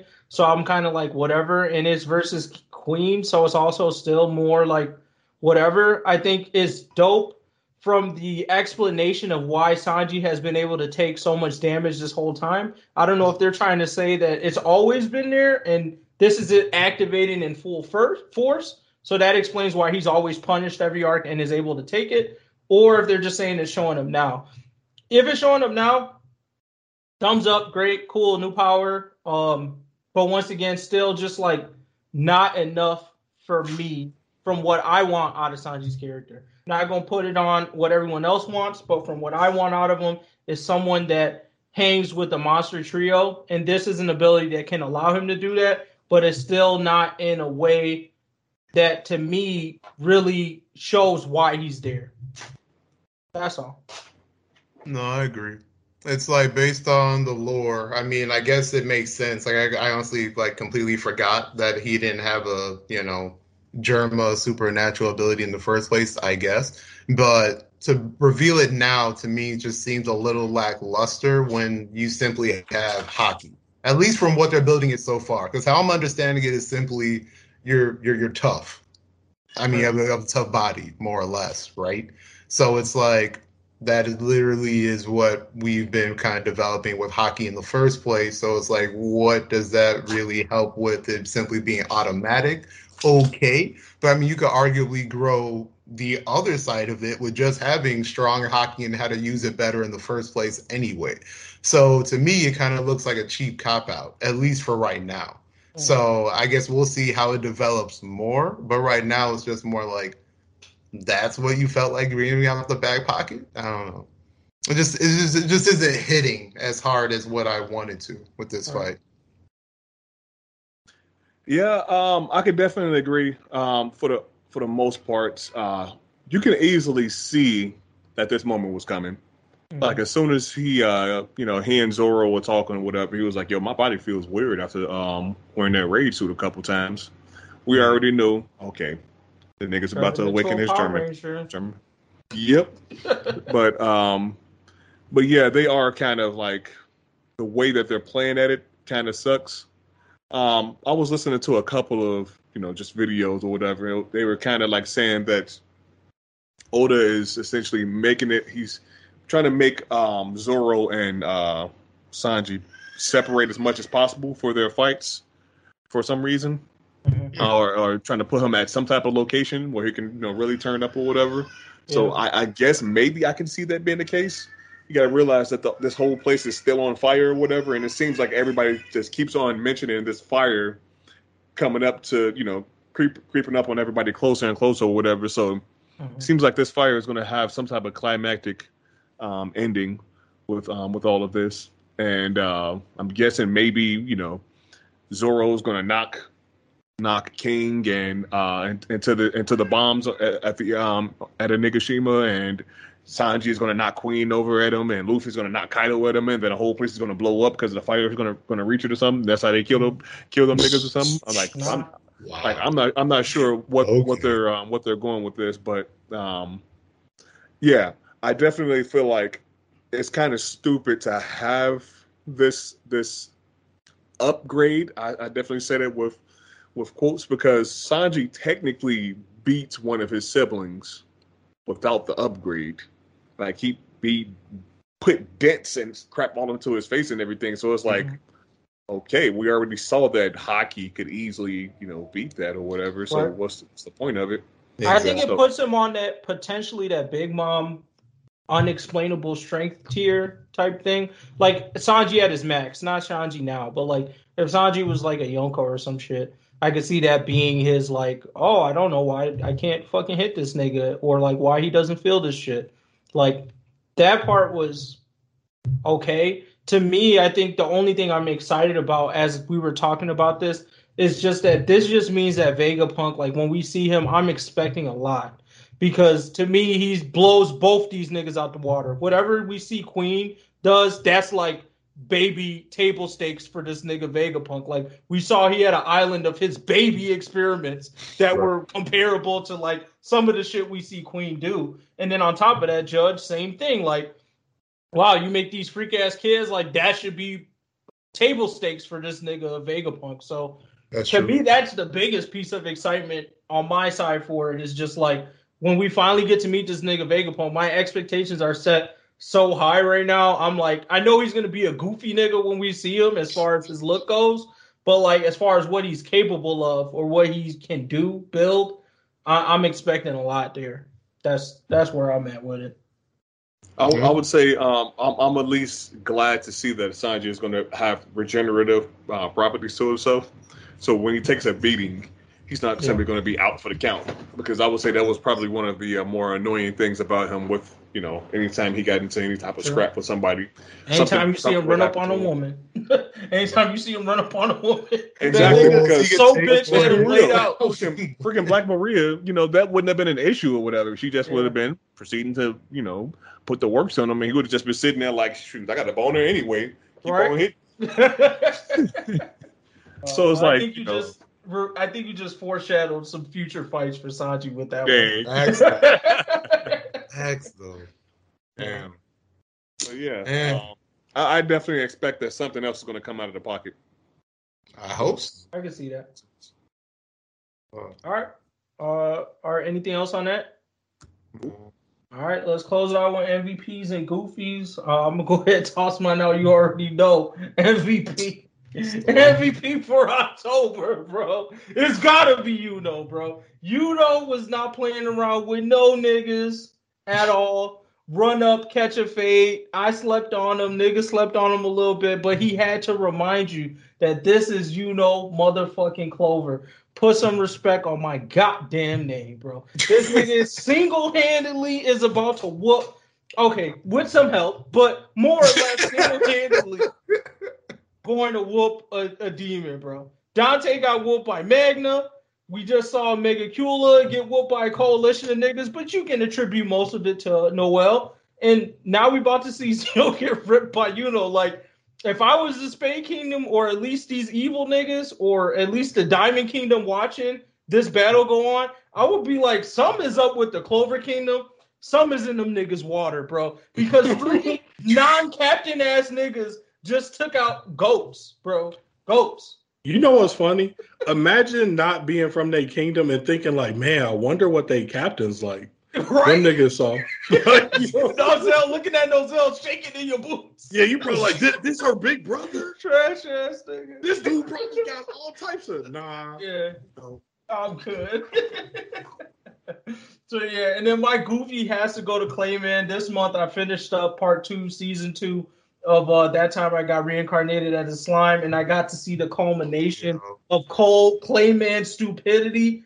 Do not fuck with Rimaru Tempest, bro. And that nigga ended like the final fight with him wasn't even epic. He just became like a fodder joke, like towards the end of it. He got played by everyone he thought was on his side, and then he ended up just being a bitch-made nigga sitting down somewhere as his ass was getting whooped by Rimaru, bro. Those are facts. Big respect. Facts. That's it for me. I can give mine. My Goofy is stuck between Licks Kid and Finral. Not to take away from Yuno, I am a subscriber to Yuno Clover. I know you know about that action, but hear me out.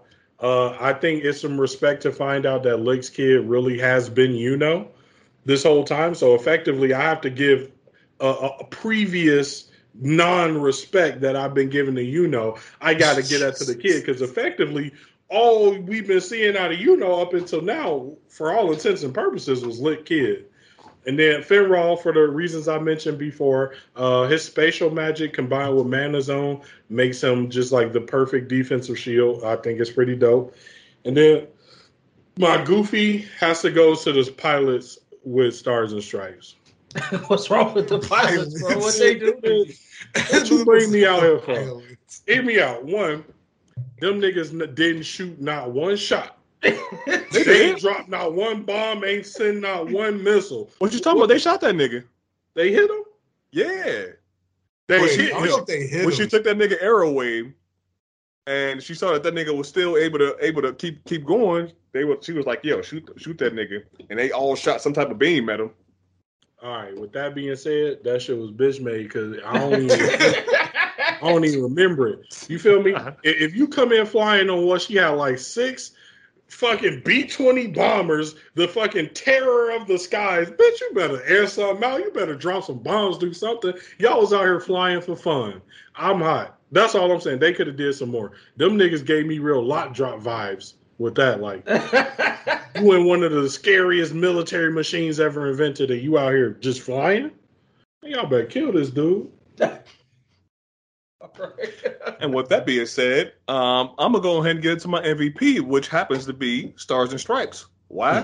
Because she thick, super thick, thick. That's that American meat. Thick. You can see the difference, though. That's the funny part. Because if you compare her to All Might's mentor, whatever the fuck her name is, Nana Shimura, it's like we thought she was thick for a minute. Even Miracle, I think we thought was thick, but I never fell for Miracle. I already knew. Wide hips, no ass. Anyways, I'm tired of rehashing that argument. I'm tired of this nigga. Anyways, I feel you on the thick comment. That's where I'll Now, I feel like I might be a nominee for Goofy of the Year if she turns her power off on herself and she looks just like that nigga All Might. Without his powers, I'm gonna have to take that L. Okay, hear me out. I think that would be a hilarious commentary on American women, like that they all pay to be like super thick and shit. Yeah. And then they take that shit off. You know what would be funny?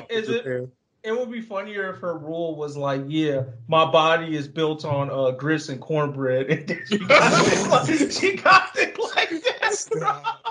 Oh, no. I would die laughing if that's where her thickness came from. Wow. My body built off soul food. Like. Yeah.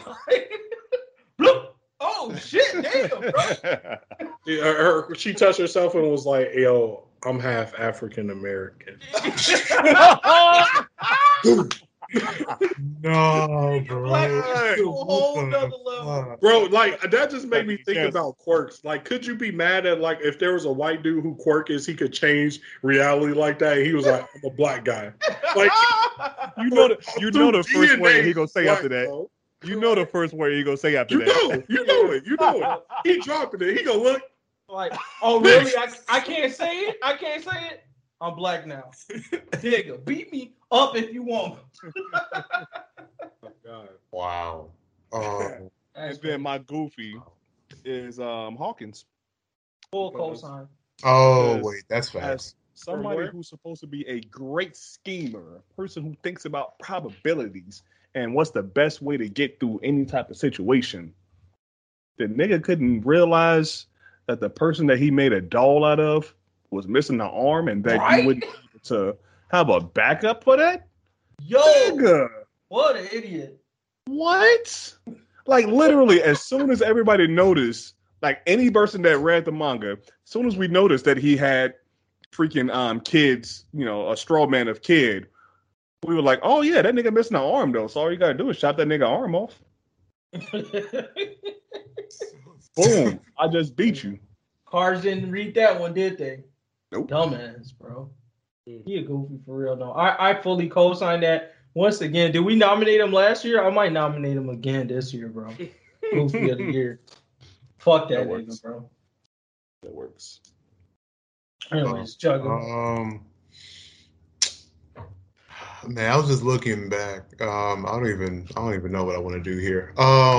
What I do want to make though is that MGG, you may remember since you keep up with MASH, but I'm gonna give MVP to like MASH the character simply because of the chapter beforehand. Baby, like, you talking about Baby MASH? Yes. No, I was dumb, bro. Like when I saw that shit. They had Buddy literally as like a child, months old, like couldn't be over a year.